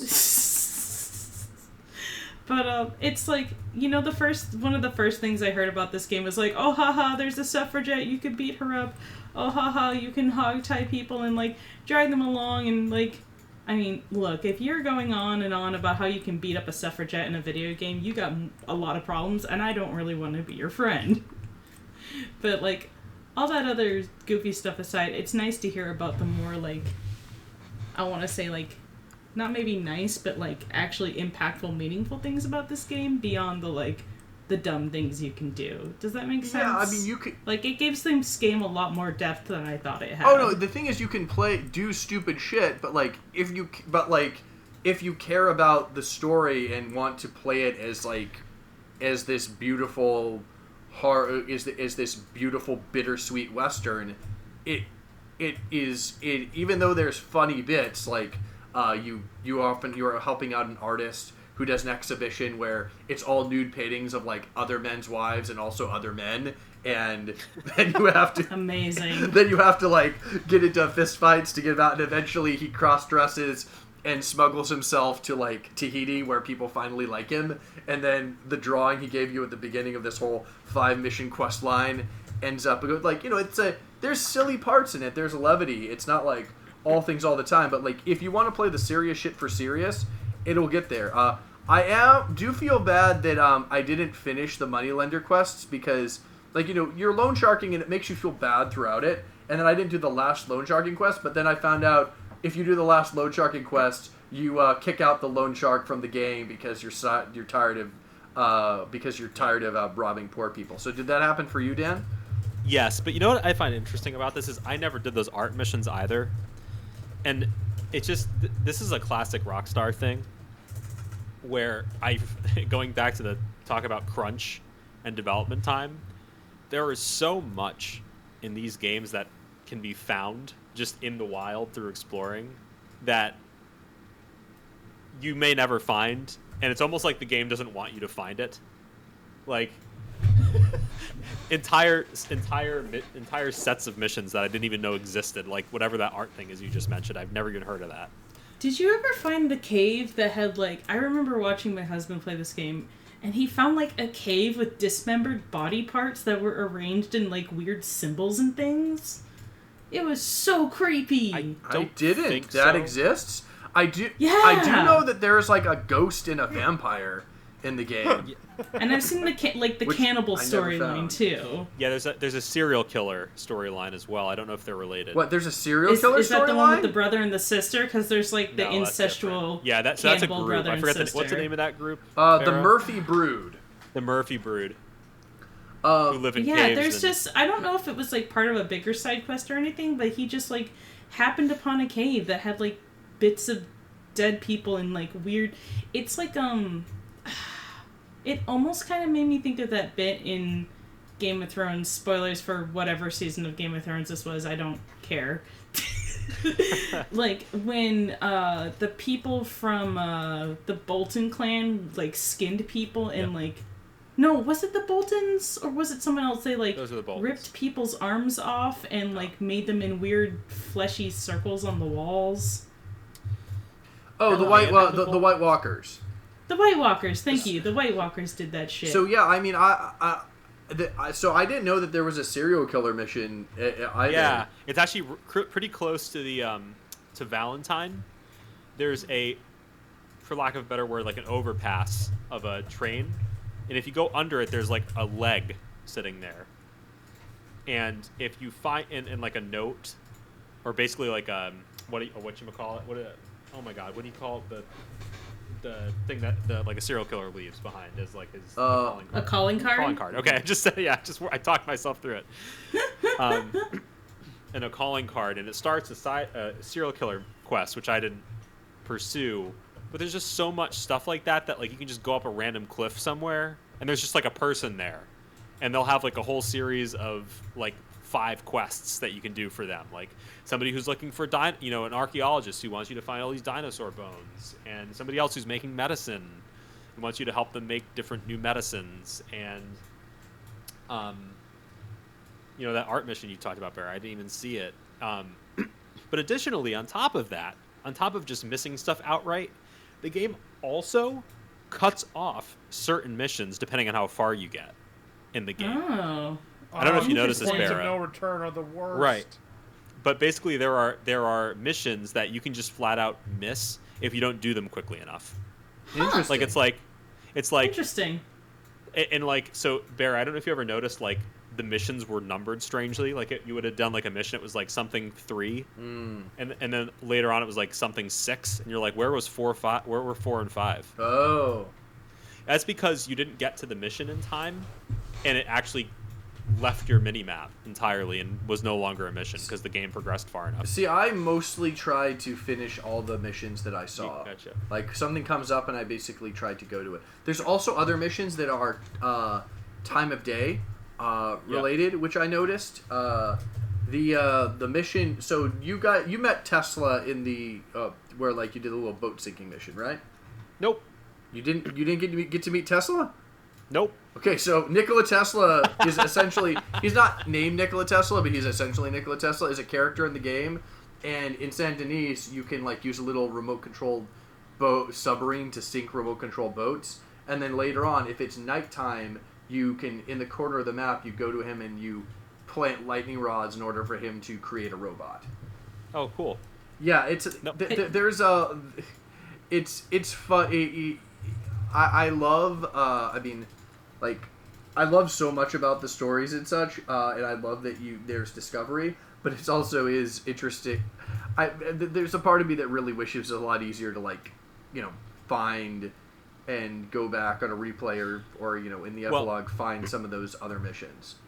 By the way, Bear, unless there's a way to go back and do them, you were talking about how you tried to do all the missions.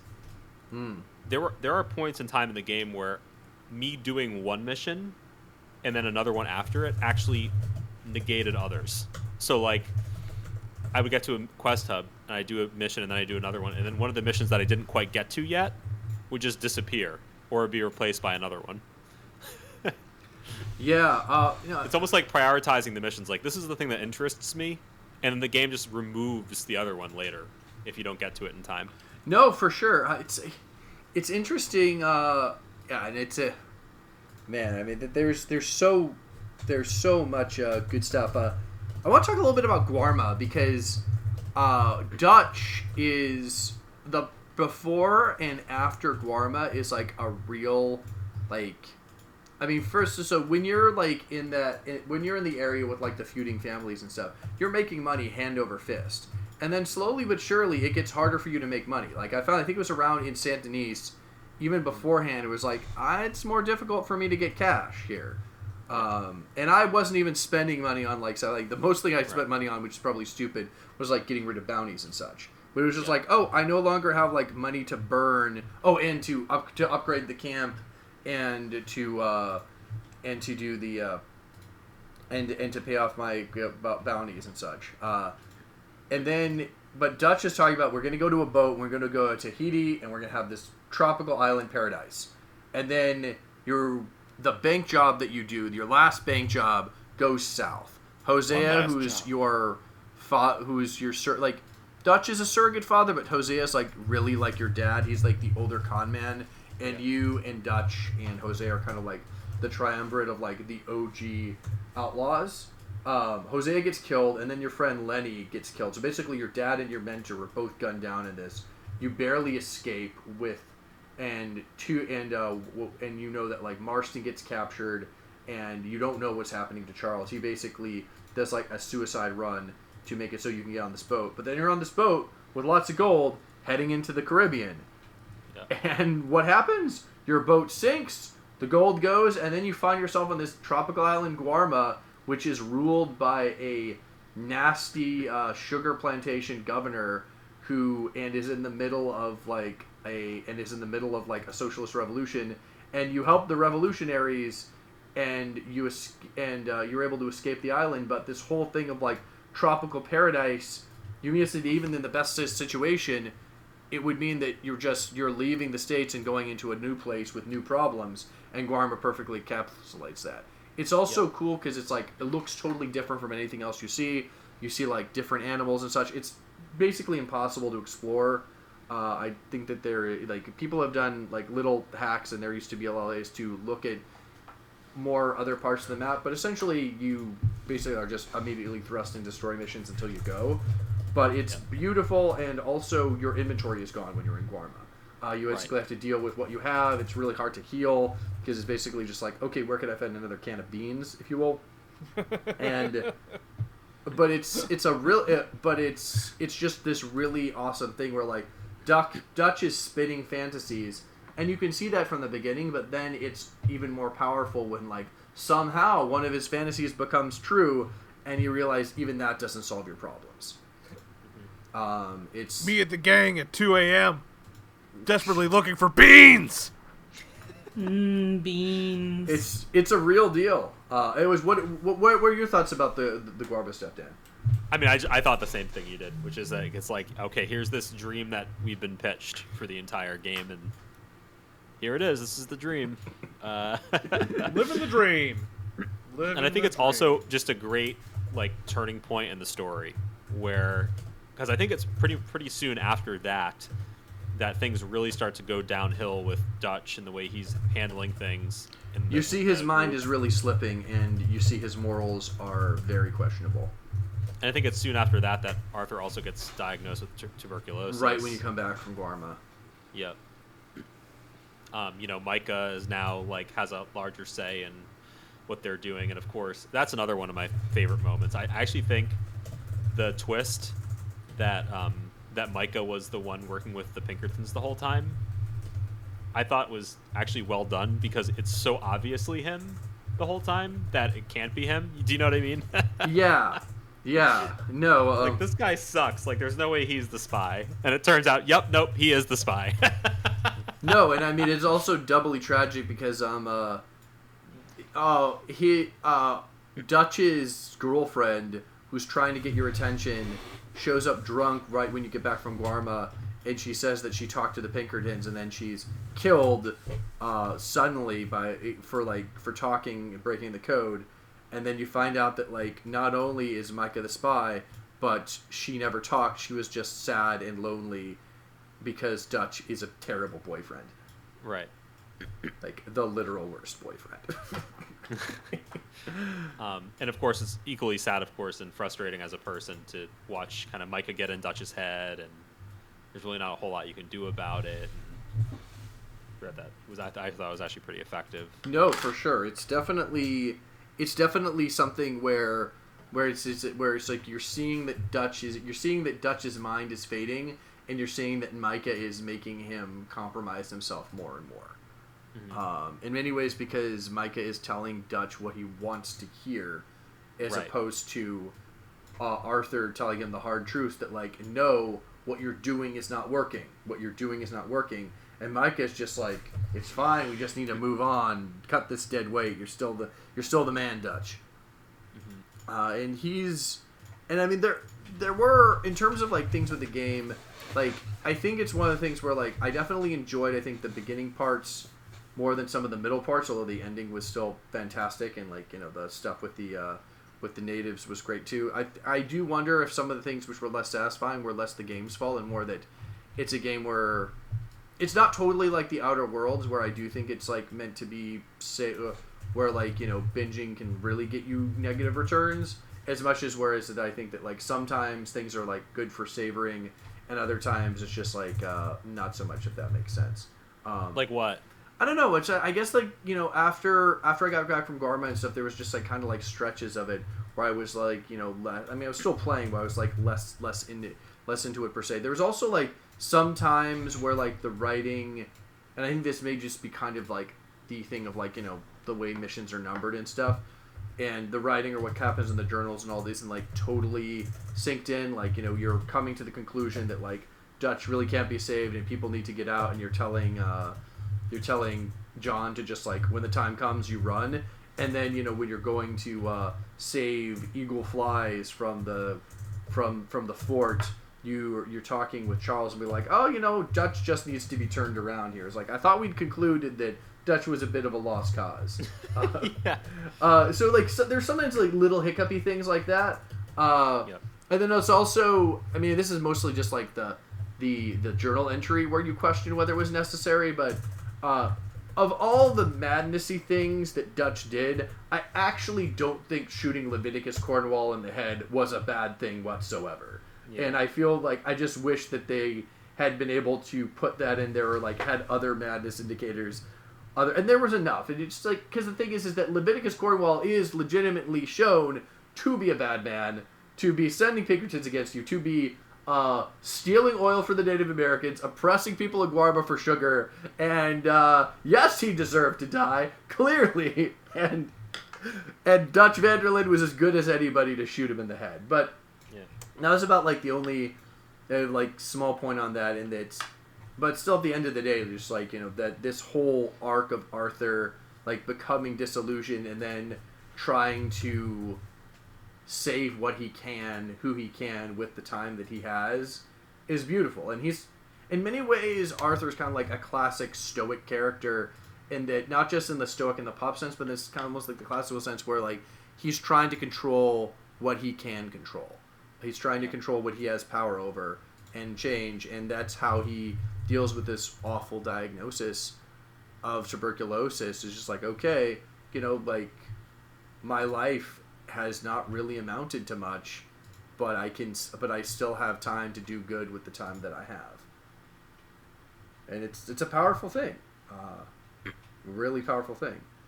Yeah. Anyways, Dan, Allie, Tristan. There's a lot of other characters we're not going to talk about here because we'd go on all day. Oh no, you're going to talk about them, Dan. You're going to talk about them.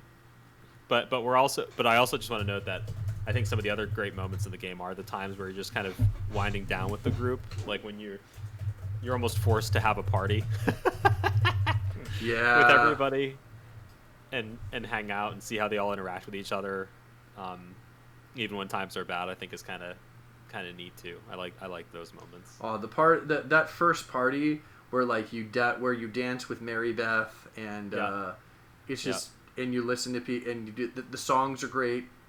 Yeah.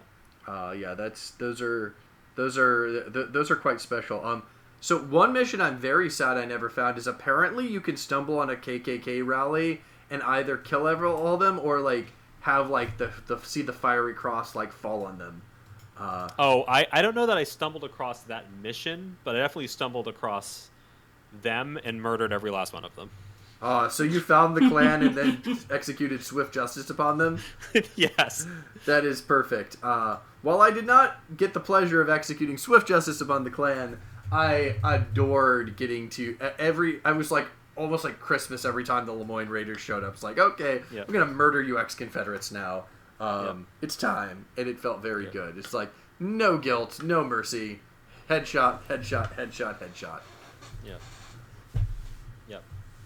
So I don't know if it was a mission or not, but it was definitely I found them. I think it was near the Greys and the Braithwaites, that whole area. I forget what was the name of that area? I don't remember. Lemoyne.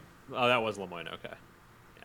It's like Lemoyne, Saint Denis, the Heartlands. Yeah. And I will also say one other interesting thing that I didn't beat the epilogue, but there's entire new like countryside that opens up when you play as John. Yes, you can New Austin. That I never explored. So did you get that? I didn't. Only within the story context. I will say that like, I sort of feel like the epilogue would have been a lot better if it was like maybe shorter and such, because like it was still cool to like get to that last mission, but I don't know, just like the real powerful story is the main story. And you know, once essentially the epilogue is like John Marston building his essentially John Marston learned to be a ranch hand, his wife and kid leading him because he can't get away from violence, and then him buying a ranch and then building it up so he can so they can come back to him, and then / also him going to murder Micah, which he eventually succeeds at doing. Yeah. I see the epilogues of these games as sort of more just, we want to tell a complete story and a tragic one with our main character, and now if you want to keep playing, you can be this other character, more than they really cared about. Do you know what I'm saying? Like the storyline almost doesn't make as much difference. It's more about you can keep playing the game if you want. Exactly. Pick up where you left off with John, because the first one does the same thing, where John is murdered viciously by the people he was working for at the end of Red Dead Redemption 1, and then you take over as his son Jack, and the epilogue of that game, and his mission again is also revenge on the people who murdered his dad. But no, I mean it's definitely like I do think it's to allow you to keep playing the game, and also I think to make it so that the people, the bastards who are still alive when you die tragically, you can exact bloody revenge upon them. But again, I know it's just like it's more powerful. It's more powerful, kind of, like outside of that. So like, while I don't regret playing the epilogue, I think it's totally legitimate that after Arthur dies, you can just like choose not to play it, because after all, you've already put probably 40 to 50 hours in just to get to 80% of the game. 80% of the game, which leads me to my experience with this game overall, which is that when I first played it, it was on a PlayStation, I believe, and I just wasn't feeling it. Like, I really enjoyed the first one at the time. Mm-hmm. And this one, I just wasn't feeling it. It was just so slow. Everything is so slow and methodical in this game, and it's a very, very long game. I mean, we've already talked about all the stuff that I missed and it still took me like 40 to 50 hours to complete. I'm not even sure how many hours it took me to complete the game, but there's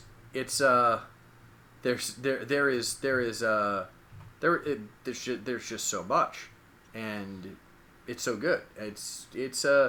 And again, it's something where I do really want to. Well, it's something where I do wish that there was. It makes me wish that video game culture, if there's just more folks who would be like willing to, or just like accessible, like, okay, this, like, understand that you can have this amazing media experience if you delve into this thing, because it's Red Dead Redemption 2 as a movie is not the same as Red Dead Redemption 2 as a game. The gameplay, the pacing, the 50 fucking hours are what are one of the things that the fact that you can discover random stuff is one of the things that make the game a game that's worth playing, and it's so good. It's just really good. It's just very slow, and I will say I think it took COVID to put me in the mindset to say I'm going to sit down with this thing and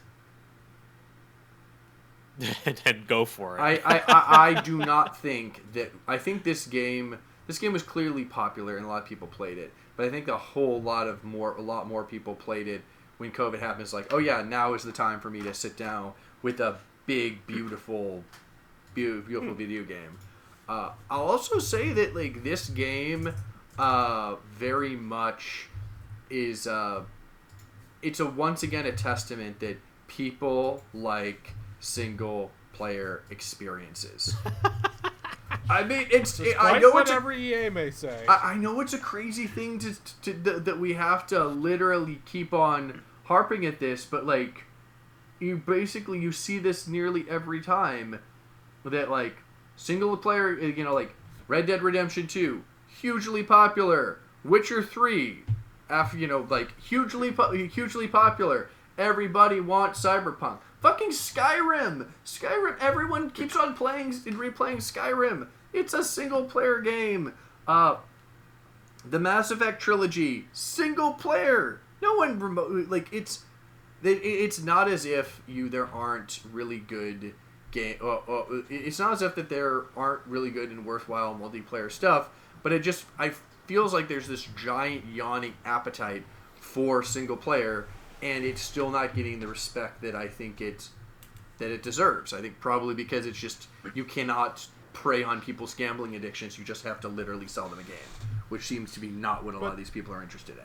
But Barra, if there's no multiplayer, that means they can eventually stop playing. And if they stop playing, then they don't have a reason to give us more money for the thing they've already spent money on. Yeah, it sucks. It really does. And even this game has... Who will think of the poor AAA video game corporations? Yeah. Bobby Kotick needs his dough, apparently. That's right. So, I agree, and I think it also comes down to like what type of game you like. Like, one thing that I've often struggled with is what makes a game, and I know it's something that a lot of people talk about, and it's not really for me to decide, right? I tend to gravitate towards certain type of experiences, though, and one of those is single player, and I think it's just the escape that gaming offers, just like watching a good movie or anything else, listening to music. It's the escape that it offers me, so I think I tend to gravitate to single player for that reason, and also just what I grew up playing. Also is why I love the medium. So I agree. Cyberpunk is going to come out and is going to sell gangbusters, and people are still going to give us the old people don't want single player game stuff. But no, it's going to come out and people and similarly, like I mean, who knows? Maybe it's just too far gone. But Bethesda created a lot of really amazing single player games, and I do think at some point someone at Bethesda is going to get it into their fucking head, or going to do the Back to the Future thing.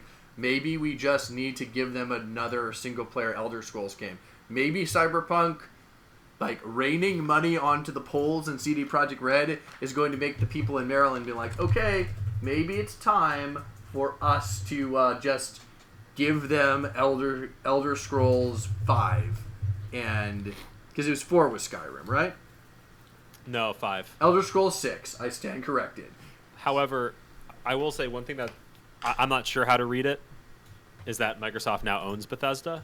So what are they going to do to recoup those costs? And how are they going to treat things? I mean, I think it's fairly obvious that they're going to be Microsoft exclusive. They'd be stupid not to. Of course. Make those games Microsoft exclusive. But how is that going to impact the development? Is it just them giving them more money to make a good product that people will buy? Or is it going to be microtransactions and multiplayer and live services and season passes and battle passes and all that fun stuff? All that garbage. So it'll be interesting to see. Well, so I will tell you this, though. I'm waiting for them to put out Skyrim on Game Pass already. Come on, people. Hey, I'm waiting for them to put out Skyrim on my toaster, okay? It's been too long. Give me Skyrim on everything. Like- Give me Skyrim on my TI-83 calculator. Now God that I is have dead, now that I have a ooh. PC that can run it, because the last time I had a PC, it couldn't run Skyrim. It could barely run Oblivion.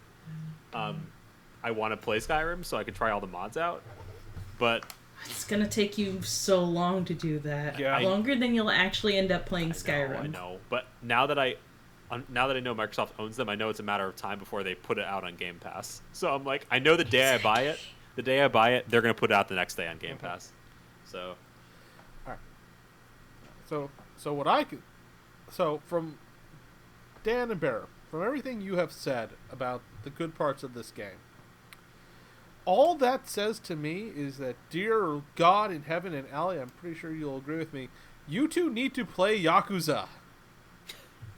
Because everything that you guys said you liked about this game, there are now 7 Yakuza games. But I guess for me, and we're gonna, we won't go Have to all do that it. good. So I'll tell you the main hesitation I have about playing Yakuza. Tris, is like I guess I'm just not really into the idea of like a lengthy beat 'em up that's terribly culturally Japanese, where like you're mostly where you're trying to protect little children. Like it's like I don't knock the game. I don't. It's like, you know, it seems like a perfectly legitimate premise, but just like, I don't know, maybe I just need to get over that and like play this game. But it's just like I'd say it's how I don't really like cowboy stuff, and also like they're very similar in a lot of ways, but they're also, I think, really different. Like one style of playing. The Yakuza games are way more polished, and again, I'm just not a big fan of Rockstar's janky gameplay. Yeah. To put it nicely. And I will say that with Red Dead, the janky gameplay is used in many ways to further the story by like slowness and such. But it's, okay. I mean, it's like the narrative is written in such a way that the janky gameplay actually works, but it's still janky gameplay. well, it's only not as janky because it's so slow. That's the only reason why it's not as janky, because it's the same engine as GTA 5. Really? I I didn't know see. that engine was that old that they were playing it off of.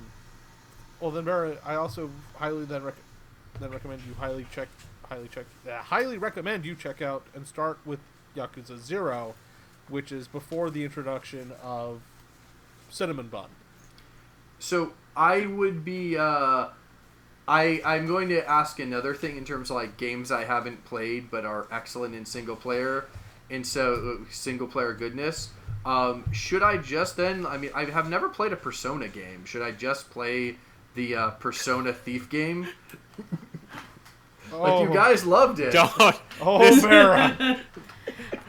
Wait. So Barra. What time is it? 2 hours into this podcast? Yeah. So Barra.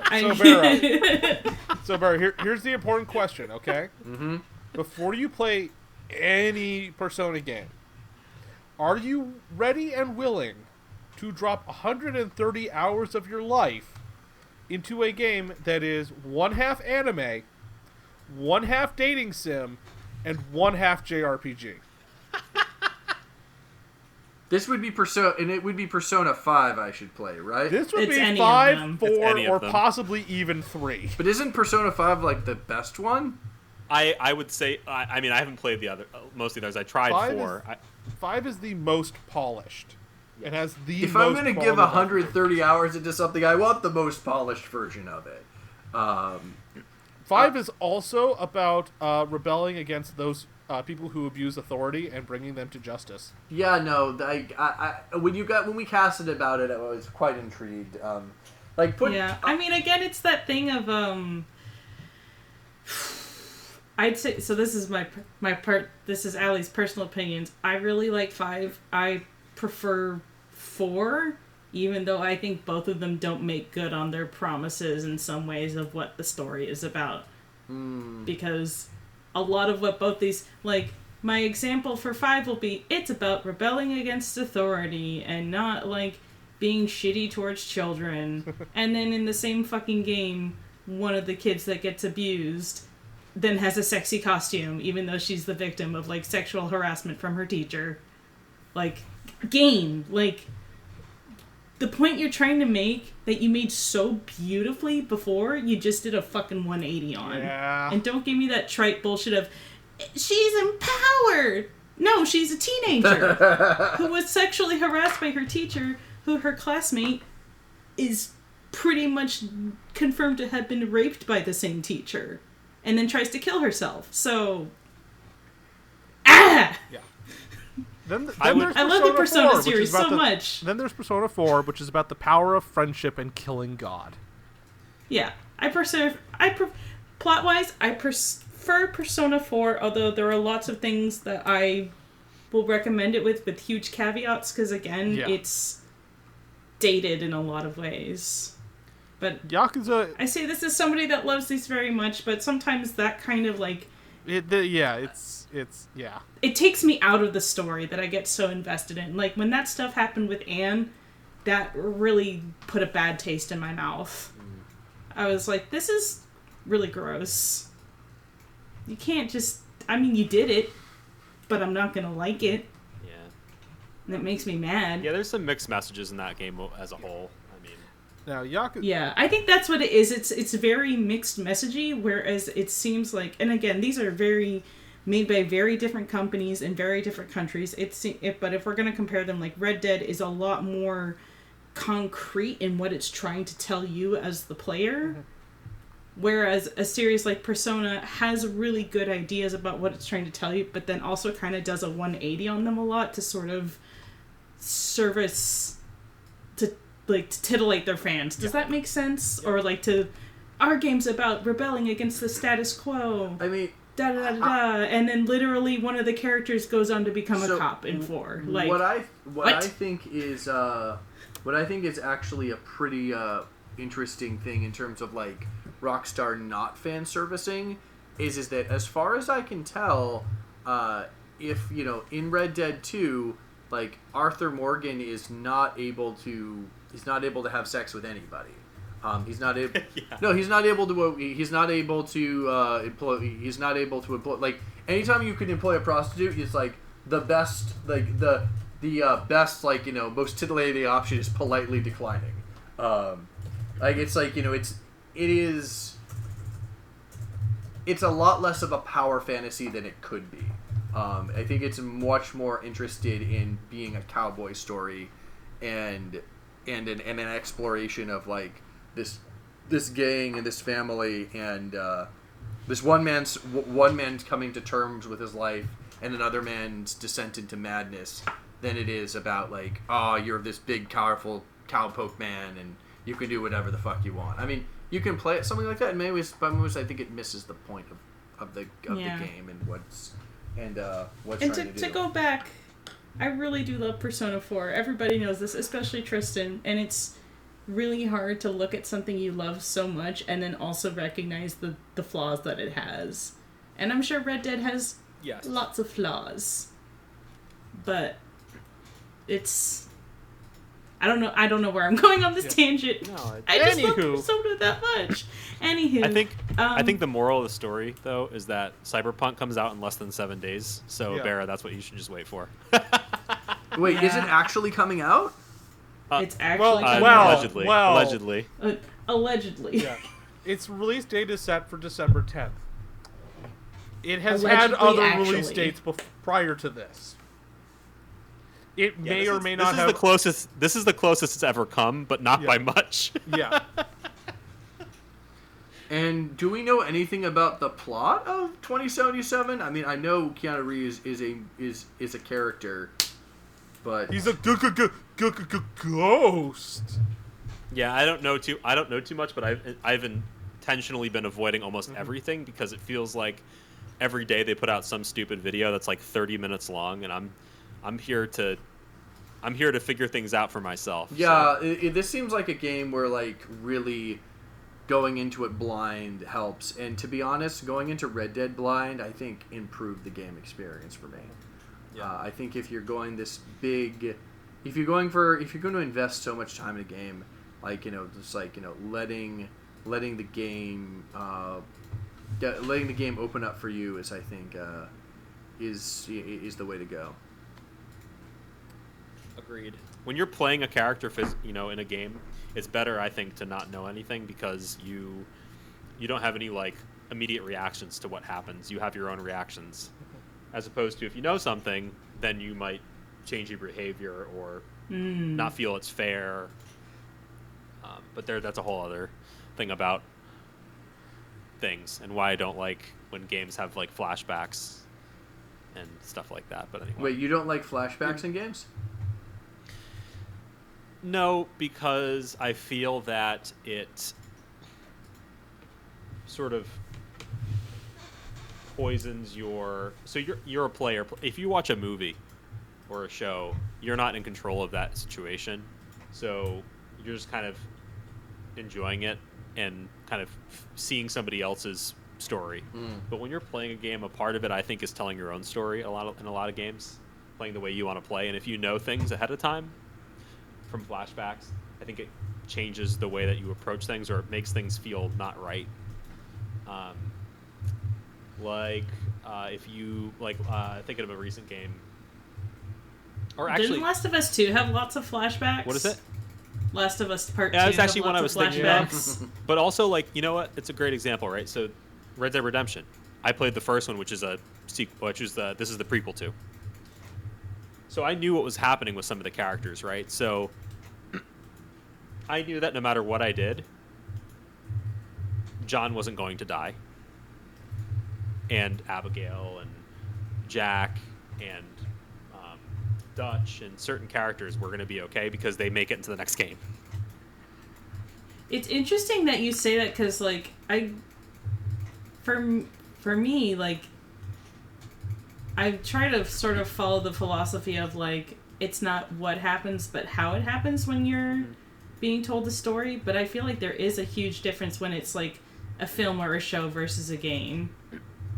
Yep. Right, so, and I'm trying to put my finger on, why exactly it is I feel that way, and maybe it is just that whole thing of, you supposedly have some sense of agency because you are the one playing, and if the player doesn't have that agency, you feel kind of deflated. Right. Well, Go ahead, Tristan. So that's one of the reasons why I vastly prefer horror games to horror movies. The moment that always comes to my mind is in Silent Hill 2, when you as James need to tell James to reach into this deep dark hole in the wall in the hotel, and you're like, oh god, something really bad is probably going to happen. I don't want to do this, but I have to in order to complete it.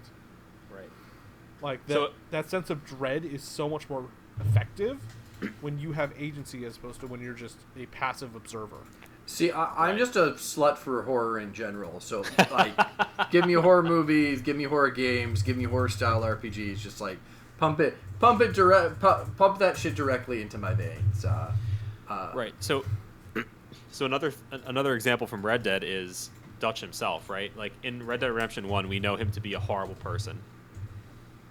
So when you play the Red Dead Redemption 2, it's what do you do with this character? Well, my instinct is to shoot him and kill him because I know he's a horrible person. I know he's going to do all these terrible things to people. But I can't do that because the game won't let me. Interesting. So it's interesting that in Red Dead 1 he he goes full villain, because even in the epilogue of 2, you still like, you know, he's still like this ambiguous character. Nope, he's a villain in the second one. Interesting. Or the first one, rather. Oh, see, in the first one, I was just assuming that it would continue the characterization, and you would like feel like he's like, he's kind of a tragic. You feel like tragically compelled that like I have to kill him for my family, but you know I still have some loyalty to this guy. Nope. Oh wow, that is a twist. Right. What a twist! Right. And So totally that's different kind of- from his characterization in 1. I mean, in Right. 2. Sorry. Right. So like another great example is like Last of Us 2. I think Allie brought up where. Okay, so, well, I guess you should watch that one because there's a lot of spoilers that I don't want to get into here. You see this dog that you killed? You played with that dog. Aren't you fucking sad that you killed that dog? Right. So it's kind of like if you knew that ahead of time, you know what I mean? It's like it's kind of like you treat it kind of a little differently. Right. The big problem with Last of Us 2, though, is that you literally have no choice in the matter. Well, that's what I mean, and in most cases in games you don't have that choice. Like same thing with Red Dead. I can't just kill Dutch. Like you can't do that. Even though you know he's a piece of poopy. Right, exactly. He's a real or poopy I know, peepee you know, head. you go back and you know that Micah is the bad guy. He's the Pinkerton spy. I can't kill Micah. You Now know that's that different Majima because the becomes game's over at that point. Right. But so you can't really do much about that. But having that knowledge while you're playing the game for the first time can change your opinion of things. But Yeah. that's Yeah, I definitely feel it's different when you're replaying a game and you're replaying with that can't be information, helped. because in that situation it's just like, oh, I know this, and now then I get to like see different pieces of information. Right. Whereas if you're playing Yeah. a new game,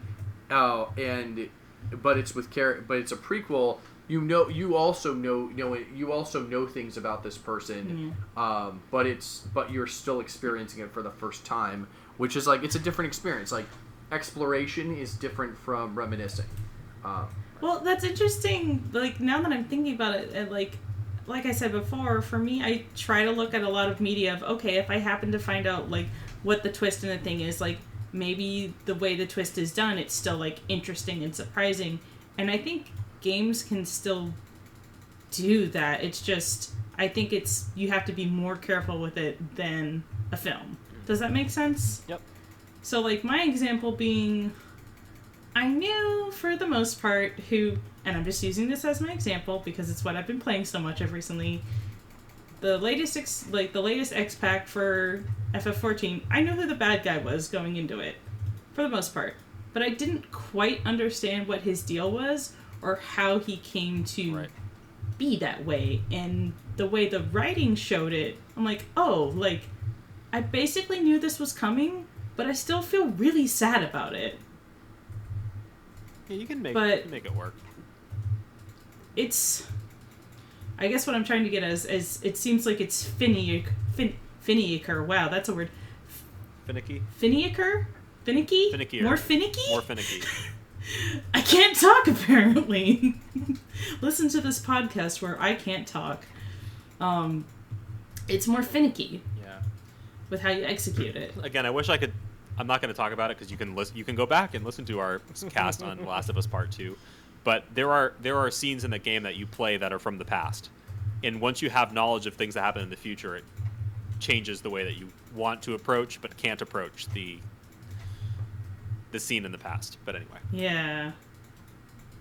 it's like basically if you tell a story like Pulp Fiction in a game, like there are issues with player agency. Is my abstract. Yeah, I think that's the thing too. Is it's like, again, going back to my Final Fantasy like example, there's nothing I could have done as a player character to change the outcome, but at the same time, like that wasn't an issue because it's like, oh, the kind of person that this bad guy is, there's no way I would have been able to change his mind. It's just not gonna happen. That's just who he is, and it makes sense. Yep. Literally can't change his mind, even though I really wish you could. Hello, my name's Allie, and I like really tragic villains if they're well written. I mean, Hey, hold on a second. Yes. And if you like that, you should listen to our spoiler cast on She-Ra. Okay, great. Oh my god. Oh shit. That was a good one too. Wait, how were our numbers on She-Ra? Did we get that sweet we'll sweet talk- zoomer bump? I don't know. We'll talk about it later. Fair enough. No one should see how the sausage is made. It's like 5,000 views here, 5,000 views there. That's right. All from 2 our million views here. all from 5 our million 2 views there. loyal, lovingly paired up listeners in Ypsilanti, Michigan. Allie and Tristan, did you have any other questions that you wanted to ask about our experience with Red Dead Redemption 2? What hat is the best hat? Because I know you can get lots of hats. some of them are I want really Dan to go ugly. first on this because I have had a very specific way I played the game. Go ahead. I did it hatless. Like, You went around with no hat on your beautiful sad The thing head? is- My God. the thing is that like sometimes I would pick up people's hats, but I die a lot, and also I get thrown from my no. horse, and the hat falls off. And honestly, Arthur's beautiful hair and beard is just good enough to look at. Ooh, speak- also, but then related how to will that, people know you're- how often did you shave / cut your hair, Vera? I let it get pretty Grizzly Adams, but then I had a certain length I liked to it, so I would go to the San Denis barber and do it up. I will say in the epilogue that Marston, Arthur Morgan, you need to get his stuff right. Like, he looks good with a beard, but it should be like a light one. Marston doesn't really look good until he has a beard down to his chest and hair down to his shoulders. Then it's like, Interesting. okay, I can deal with it. But Barra. I do want to. But Barra. I do. Sorry, Tristan. I just want to say one thing about that, which is that, I think that's the perfect way to tell if you're in for that game. You have to picture the scenario that if you shave or cut your hair, it has to grow back naturally over the course of hours of playing the game. Yes. Before you can. No, I like that. That's cool. If you want a certain hairstyles that are suited for long hair, you need to spend hours and hours letting your hair grow.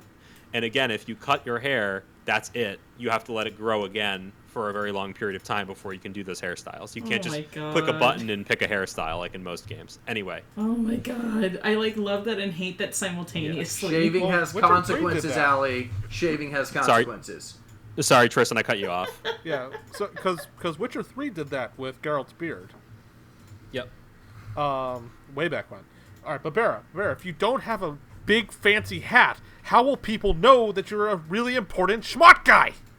Because I have a gun. How Who will needs people a know you're big hat? Cowboy? How will people know you're a cowboy if you don't have a big hat? Guns, Allie. The answer is always firearms. And you have... Guns are just for compensating. It's all about the big hat. All about the big hat. You know what? The firearms beg to differ. I'm talking about that BHE, big hat energy. Yeah, I honestly just used whatever hat was around, except when I was in the winter area, or the winter areas, the snowy areas, Dan. Thank you. The snowy. Okay, well, at least Dan is not. No, you know what? Yeah, you know what, Dan? You live that hat slut life. Yeah. You got that big hat energy. Yeah. This isn't fashion born, but come on, guys.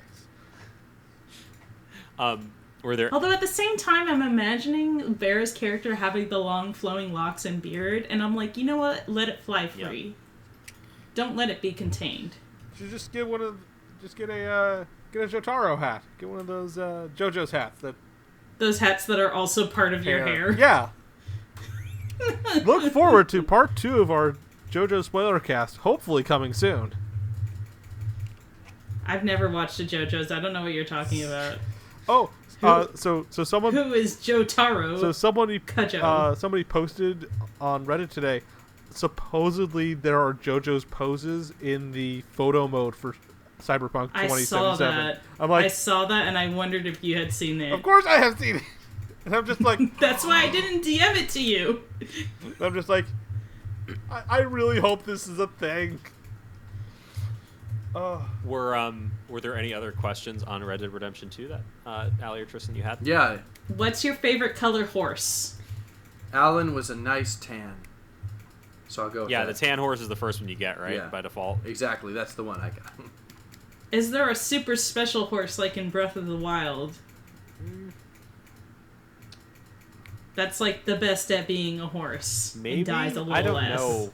what it is. You can certainly. So my girlfriend Lexi would be the person to ask about this because she was really into getting special horses and customizing them and stuff when she played the game. So there's apparently some really sweet horses that you go and do stuff. How much did it cost to unlock the Unshorn Fetlocks DLC?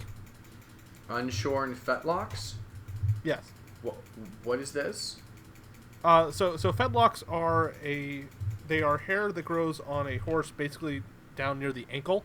Mm-hmm. So if you like Clydesdales, for example, typically have like big bushy fetlocks, and it helps them move through snow better. Oh. There's a joke that I think it started way back. I want to say with Red Dead Revolver. I think that's you picked a horse with unshorn fetlocks. How unseemly! How uncouth! How barbaric! Unshorn fetlocks! Oh. Well, all of the horses that I saw were shorn in that area. So. Same. Even the Morgan, which is the one where you might think it would be unshorn. I think they just. Can you pet the dog? That's my other question. Can you pet the dog? Is there a dog and can I pet it? Yes. Right? Is there? Because yes, there were like Come feral on, dogs y'all. that I had to murder because. No, I didn't ask if think- you can murder the dog. I think there. Well, you can interact with pretty much every animal, as far as I remember. Like obviously, you can pet your horse and other stuff. I want to say there were dogs somewhere that you could pet, but Are maybe there I'm cats that you misremembering. can pet and give scritches to? Not that I remember Okay. seeing. How many animals can you pet and which one is the best to pet? Y'all asked me to ask questions. I got questions about your cowboy simulator, and I want to know what's the best animal to pet. Definitely, grizzly bears. You can pet a grizzly bear? No, it will probably kill you. But you can try. You can try to pet a grizzly bear. I was gonna say, I do remember watching my husband play through the entire, like, weird circus sideline quest or whatever. Oh yeah, with like where you find out where you find the woman is kind of an abusive mother and she's an abusive mother to the large giant guy and an abusive partner to the small man, but in the end they're also sort of a loving abusive family. Yeah. Well, there's also, like, the guy's like, this is totally a zebra, and it's, like, a horse that's, like, got stripes painted on it or Oh, I something. didn't get to that part. I only did the two missions of that. Or maybe I'm misremembering. All I know is there was a funny circus quest line, and I enjoyed watching that. Yes. But see, now you're going to make me want to play the game to see if I can pet a grizzly bear, and I'm gullible enough to try it and die. All right. for it. Who would win in a fight between Morgan and Doc Holliday? Morgan, because he has Deadeye.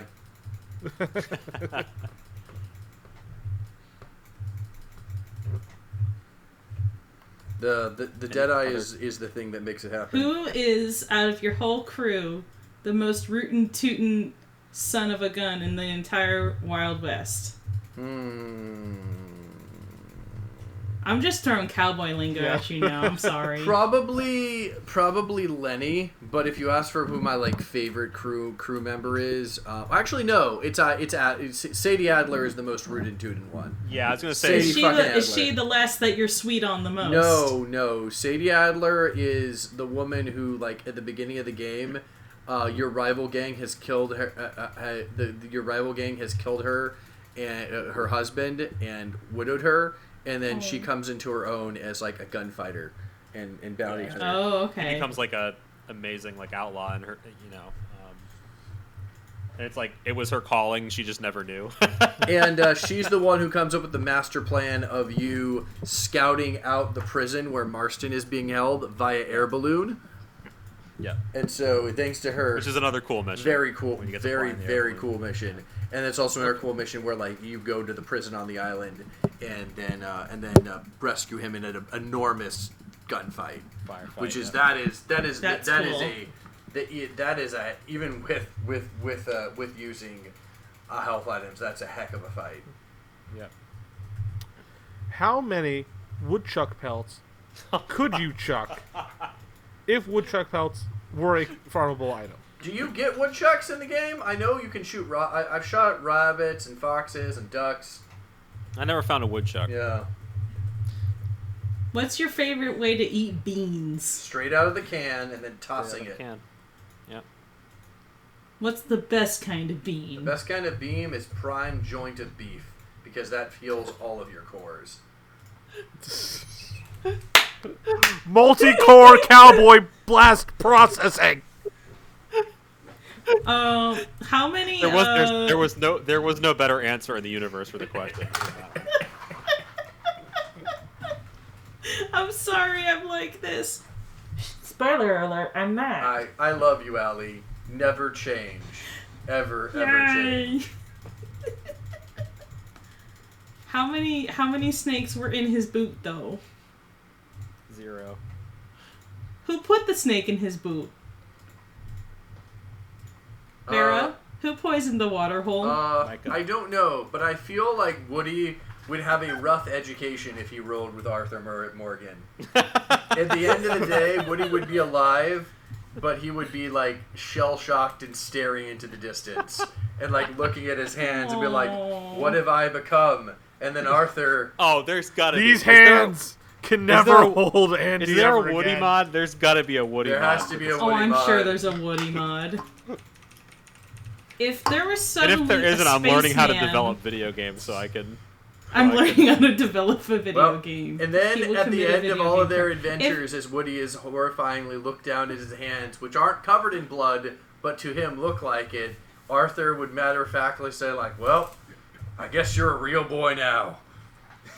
No, I hate it. Arthur probably would be a little more compassionate about that, but it depends on the stage of tuberculosis. Oh no, this is extremely cursed now. I hate. You've got everything. a friend in hell. So, But by the way, the other cool thing about the tuberculosis thing is that it has a very big game impact. Like when you eat or drink things, you start to Right. cough, and you can only heal so much from eating and drinking things because you're sick. so I was about to say, is Barry going to go on a PSA about how having tuberculosis is a great way to lose weight? Because I'm a little scared. No, that Well, seems okay. like the Wasn't that- worst way to well, wasn't lose the- weight. Wasn't there this whole weird thing though in like Victorian Yes. England where it's like Yes, consumption. and how it was like oh, the consumption look is so in right now. It's like the nicest way to die because you're so skinny, pretty much, yeah. Ugh. Why? Ugh. Because vanity. Because The vanity name and because is people are awful. people. So there's, I haven't found a, I haven't found a Woody mod specifically. There is a mod that lets you be the size of Woody from Toy Story, Oh but no! Oh no! but the gun is the normal size. Oh no! I love everything about this. I'll send a link. Oh no! I'll send a link after we're done with this. It's fucking amazing. Oh my god. And there's also one that makes you. There's also one that makes you gigantic. Anyway. Wait, so you can be like Arthur Morgan, raining down hot lead as a giant? Yes. I But there's also one that makes you tiny, like Woody from Toy See, Story. I Okay, really okay, so like here we the go, so here we idea go. of raining down hot lead as a giant when you're like dealing with that when you're dealing with the raid on the oil fields and trying to keep eagle flies alive. And by the way, your horse is also small. Okay, so here we go. Kaiju fight. Who would win? Giant Arthur Morgan or Paul Bunyan? Arthur Morgan has a gun. Next question. Right, but Paul I feel like that's going to be his answer to everything. Right, but- although Paul Bunyan has an axe. Paul Bunyan does have an axe and a big blue ox, so he has backup. Again, He does have backup. That's Again, true. And from what we've seen, that backup does not kick as the bucket. moving and as unlike your beautiful horse. as this game is on a storyline level, it's also a game which is moving and beautiful where you are armed to the fucking teeth at all times. Yeah. I have one final question for you both. All right. To quote the Matthew McConaughey, all right. Can I be your Huckleberry? What's that from? And wouldn't your husband have to say something about that? You don't know what Huckleberry is? No. Oh my god. It was a thing that Val Kilmer said in a movie and like, what was it called? Tombstone. Oh. It's basically like, pretty much like, I'm your man. Like, I'm your guy for the job. Tombstone, man. I'm your Huckleberry. That's a movie. Yeah, what's the actual question? I asked if I was your Huckleberry. Am I your What guy? is the actual question? That was my question! Have you not been fielding these questions for the past 10 minutes, Bear? As I have? Sure, you can be my Huckleberry so long as all of our actual Huckleberries are in agreement, and it is a platonic in nature. If that is, you may be my platonic Huckleberry. Yay! Oh, I'm a real cowboy. Wait, oh my gosh. I'm Your Huckleberry, a memoir, is literally Val Kilmer's memoir. Yeah. Yes. And Baron now goes on a journey of discovery. Self-discovery. I don't like where this is going. Alrighty. Oh, Bera. Sweet, sweet Bera. Well, There's such a world of degeneracy out there for you. that's Red Dead Redemption 2. I'd recommend it, especially during COVID. Yeah, 100%. Like, if you are lucky, you will start it and finish it right when you can take the vaccine. Also, Go I'm ahead, sad Tristan. because I just discovered that the update I was installing for Devil May Cry 5 is not the one with Virgil. That comes out on the 15th, and was instead because I hadn't turned on my PlayStation 4 in so long. Oh no! Back to the gotcha salt mines for me tomorrow, I guess. That's Well- sweet, sweet gold. We'll be coming at you with more content soon. I'm still You can trying find to us on...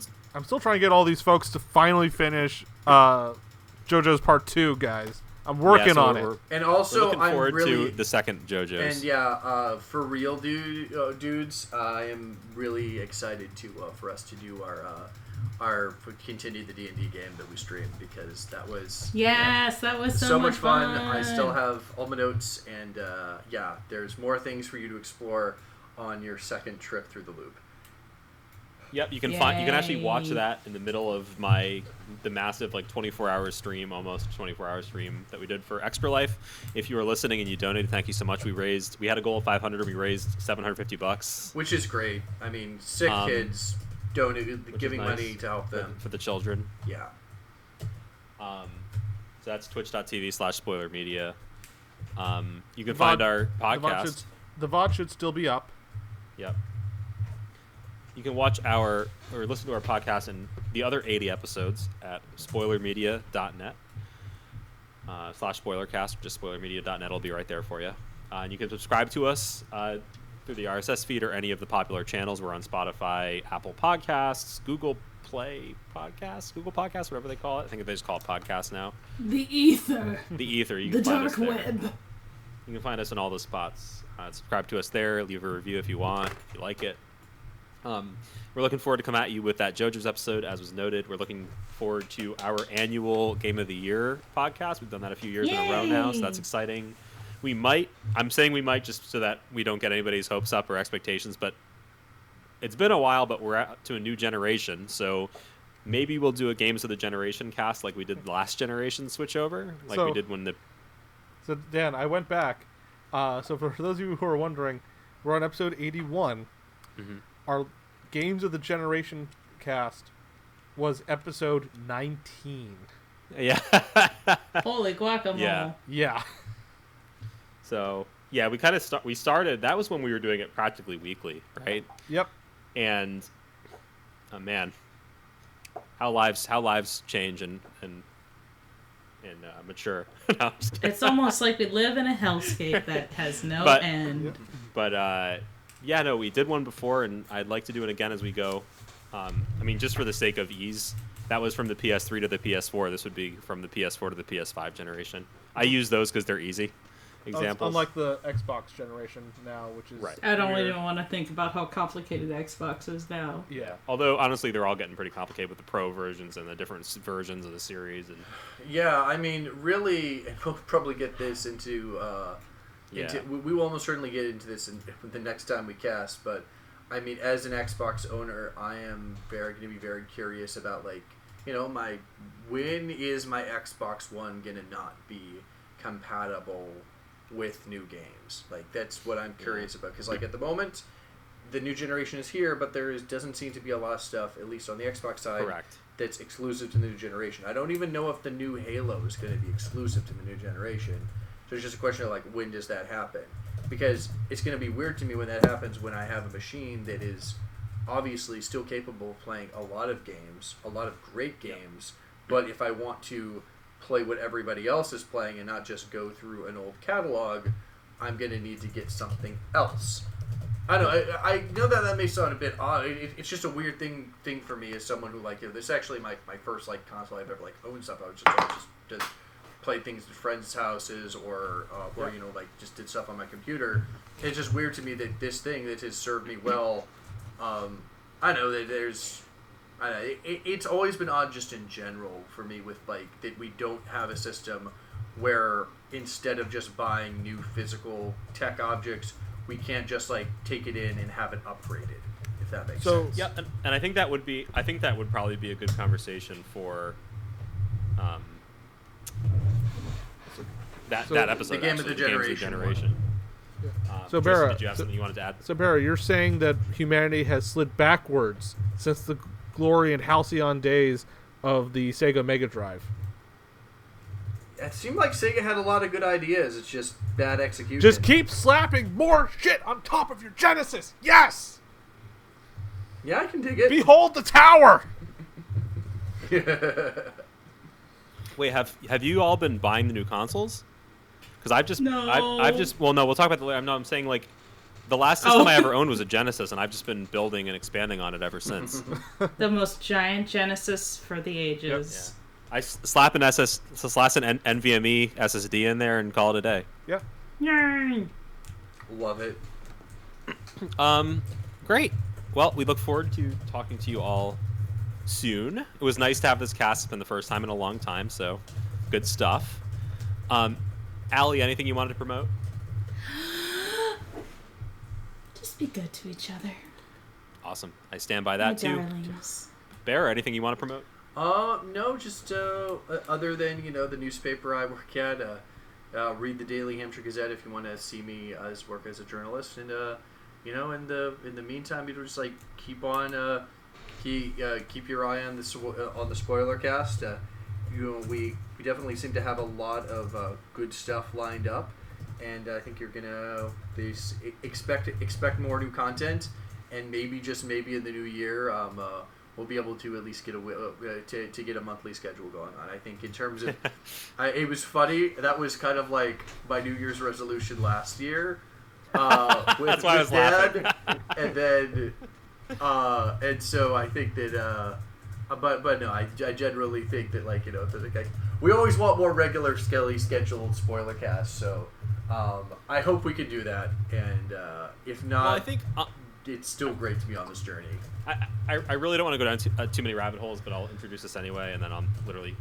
It's just that I think games, by their nature of becoming longer and longer, by design, is making it more difficult to do these more consistently, along with our own personal lives and schedules, of course. Right. Older. But I definitely do think that it's also not just games, but I think the nature of the games that we like to play and talk about. Yes. Like, Yep. we are single player fiends. We're also people who like to complete games, and the games that give us satisfaction and drive us. Like, come on, let's think about the games that we really like that we've talked about recently. The Outer Worlds, which is relatively shorter, but still 20 hours.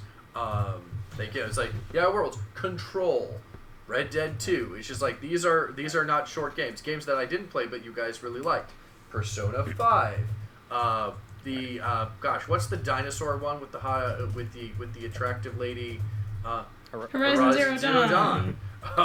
It's like games I didn't like that was like Far Cry 5. You know, we will do a Cyberpunk cast. So I don't know. I think that we can definitely do some casts that are. I always am a big fan when we do like movie and TV casts, and that may also be another like place where we want to release some more episodes on it. Just because, again, if it's games, it's going to be Cyberpunk, and it's going to take several months. Yeah. We'll get back to you in 2022 with that review. Exactly. By the time we finish with Cyberpunk, it will be 2077. Exactly. Tristan, is there anything that you want to promote? So for more degenerate weebery, you can always follow me on Twitch at twitch.tv/the_millennialist. Look forward to plenty more Fate Grand Order stuff coming because it's December, which means so what everyone's been telling me, because this is my first year playing it, but lots of presents, lots of events in December and January.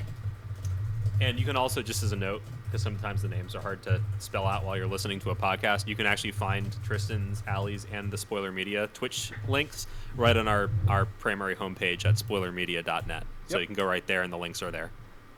Please come say hello and visit us. Please. Yeah, no, the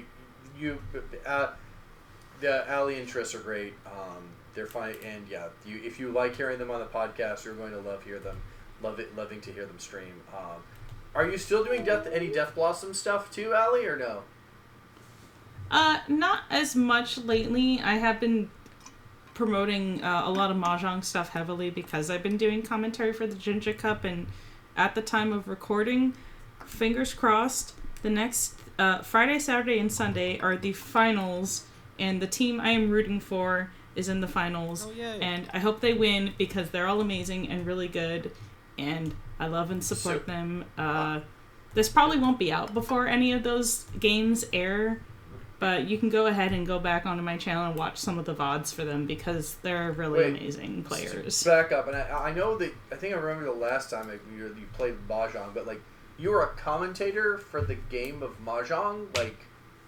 Well, like, there's a tournament that's going on right now that I've been commentating for, yes. So, like, and this is, again, just to be clear, we're talking about Mahjong, we're talking about the game of that the old ladies play. Well, not just old ladies, but yes. Yes, we're talking about Japanese, we're talking Richi Mahjong, which lots of old ladies play, but not the old lady Mahjong you think of in, like, Vegas. No, that's really cool. I know nothing about Mahjong, but I think it's awesome that is someone who's like someone who's like loves tabletop games and is like a big Magic player, and who will probably pick up chess like everyone else when I finally watch the Queen's Gambit. It's like chess but cooler. Thank you everybody for listening. Again, spoilermedia.net. You can find the podcast and all the episodes there. Thank you so much for listening, everyone, and we will talk to you soon. Bye-bye. Goodbye, everybody. I'm Mr. Crash of the World. Did I hear a thunder? Did I hear you pray?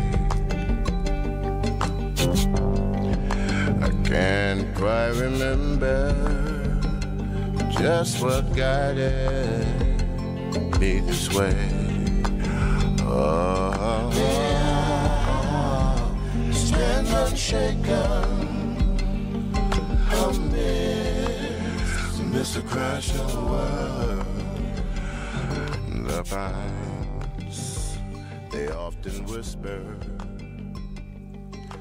They whisper, but no tongue can tell.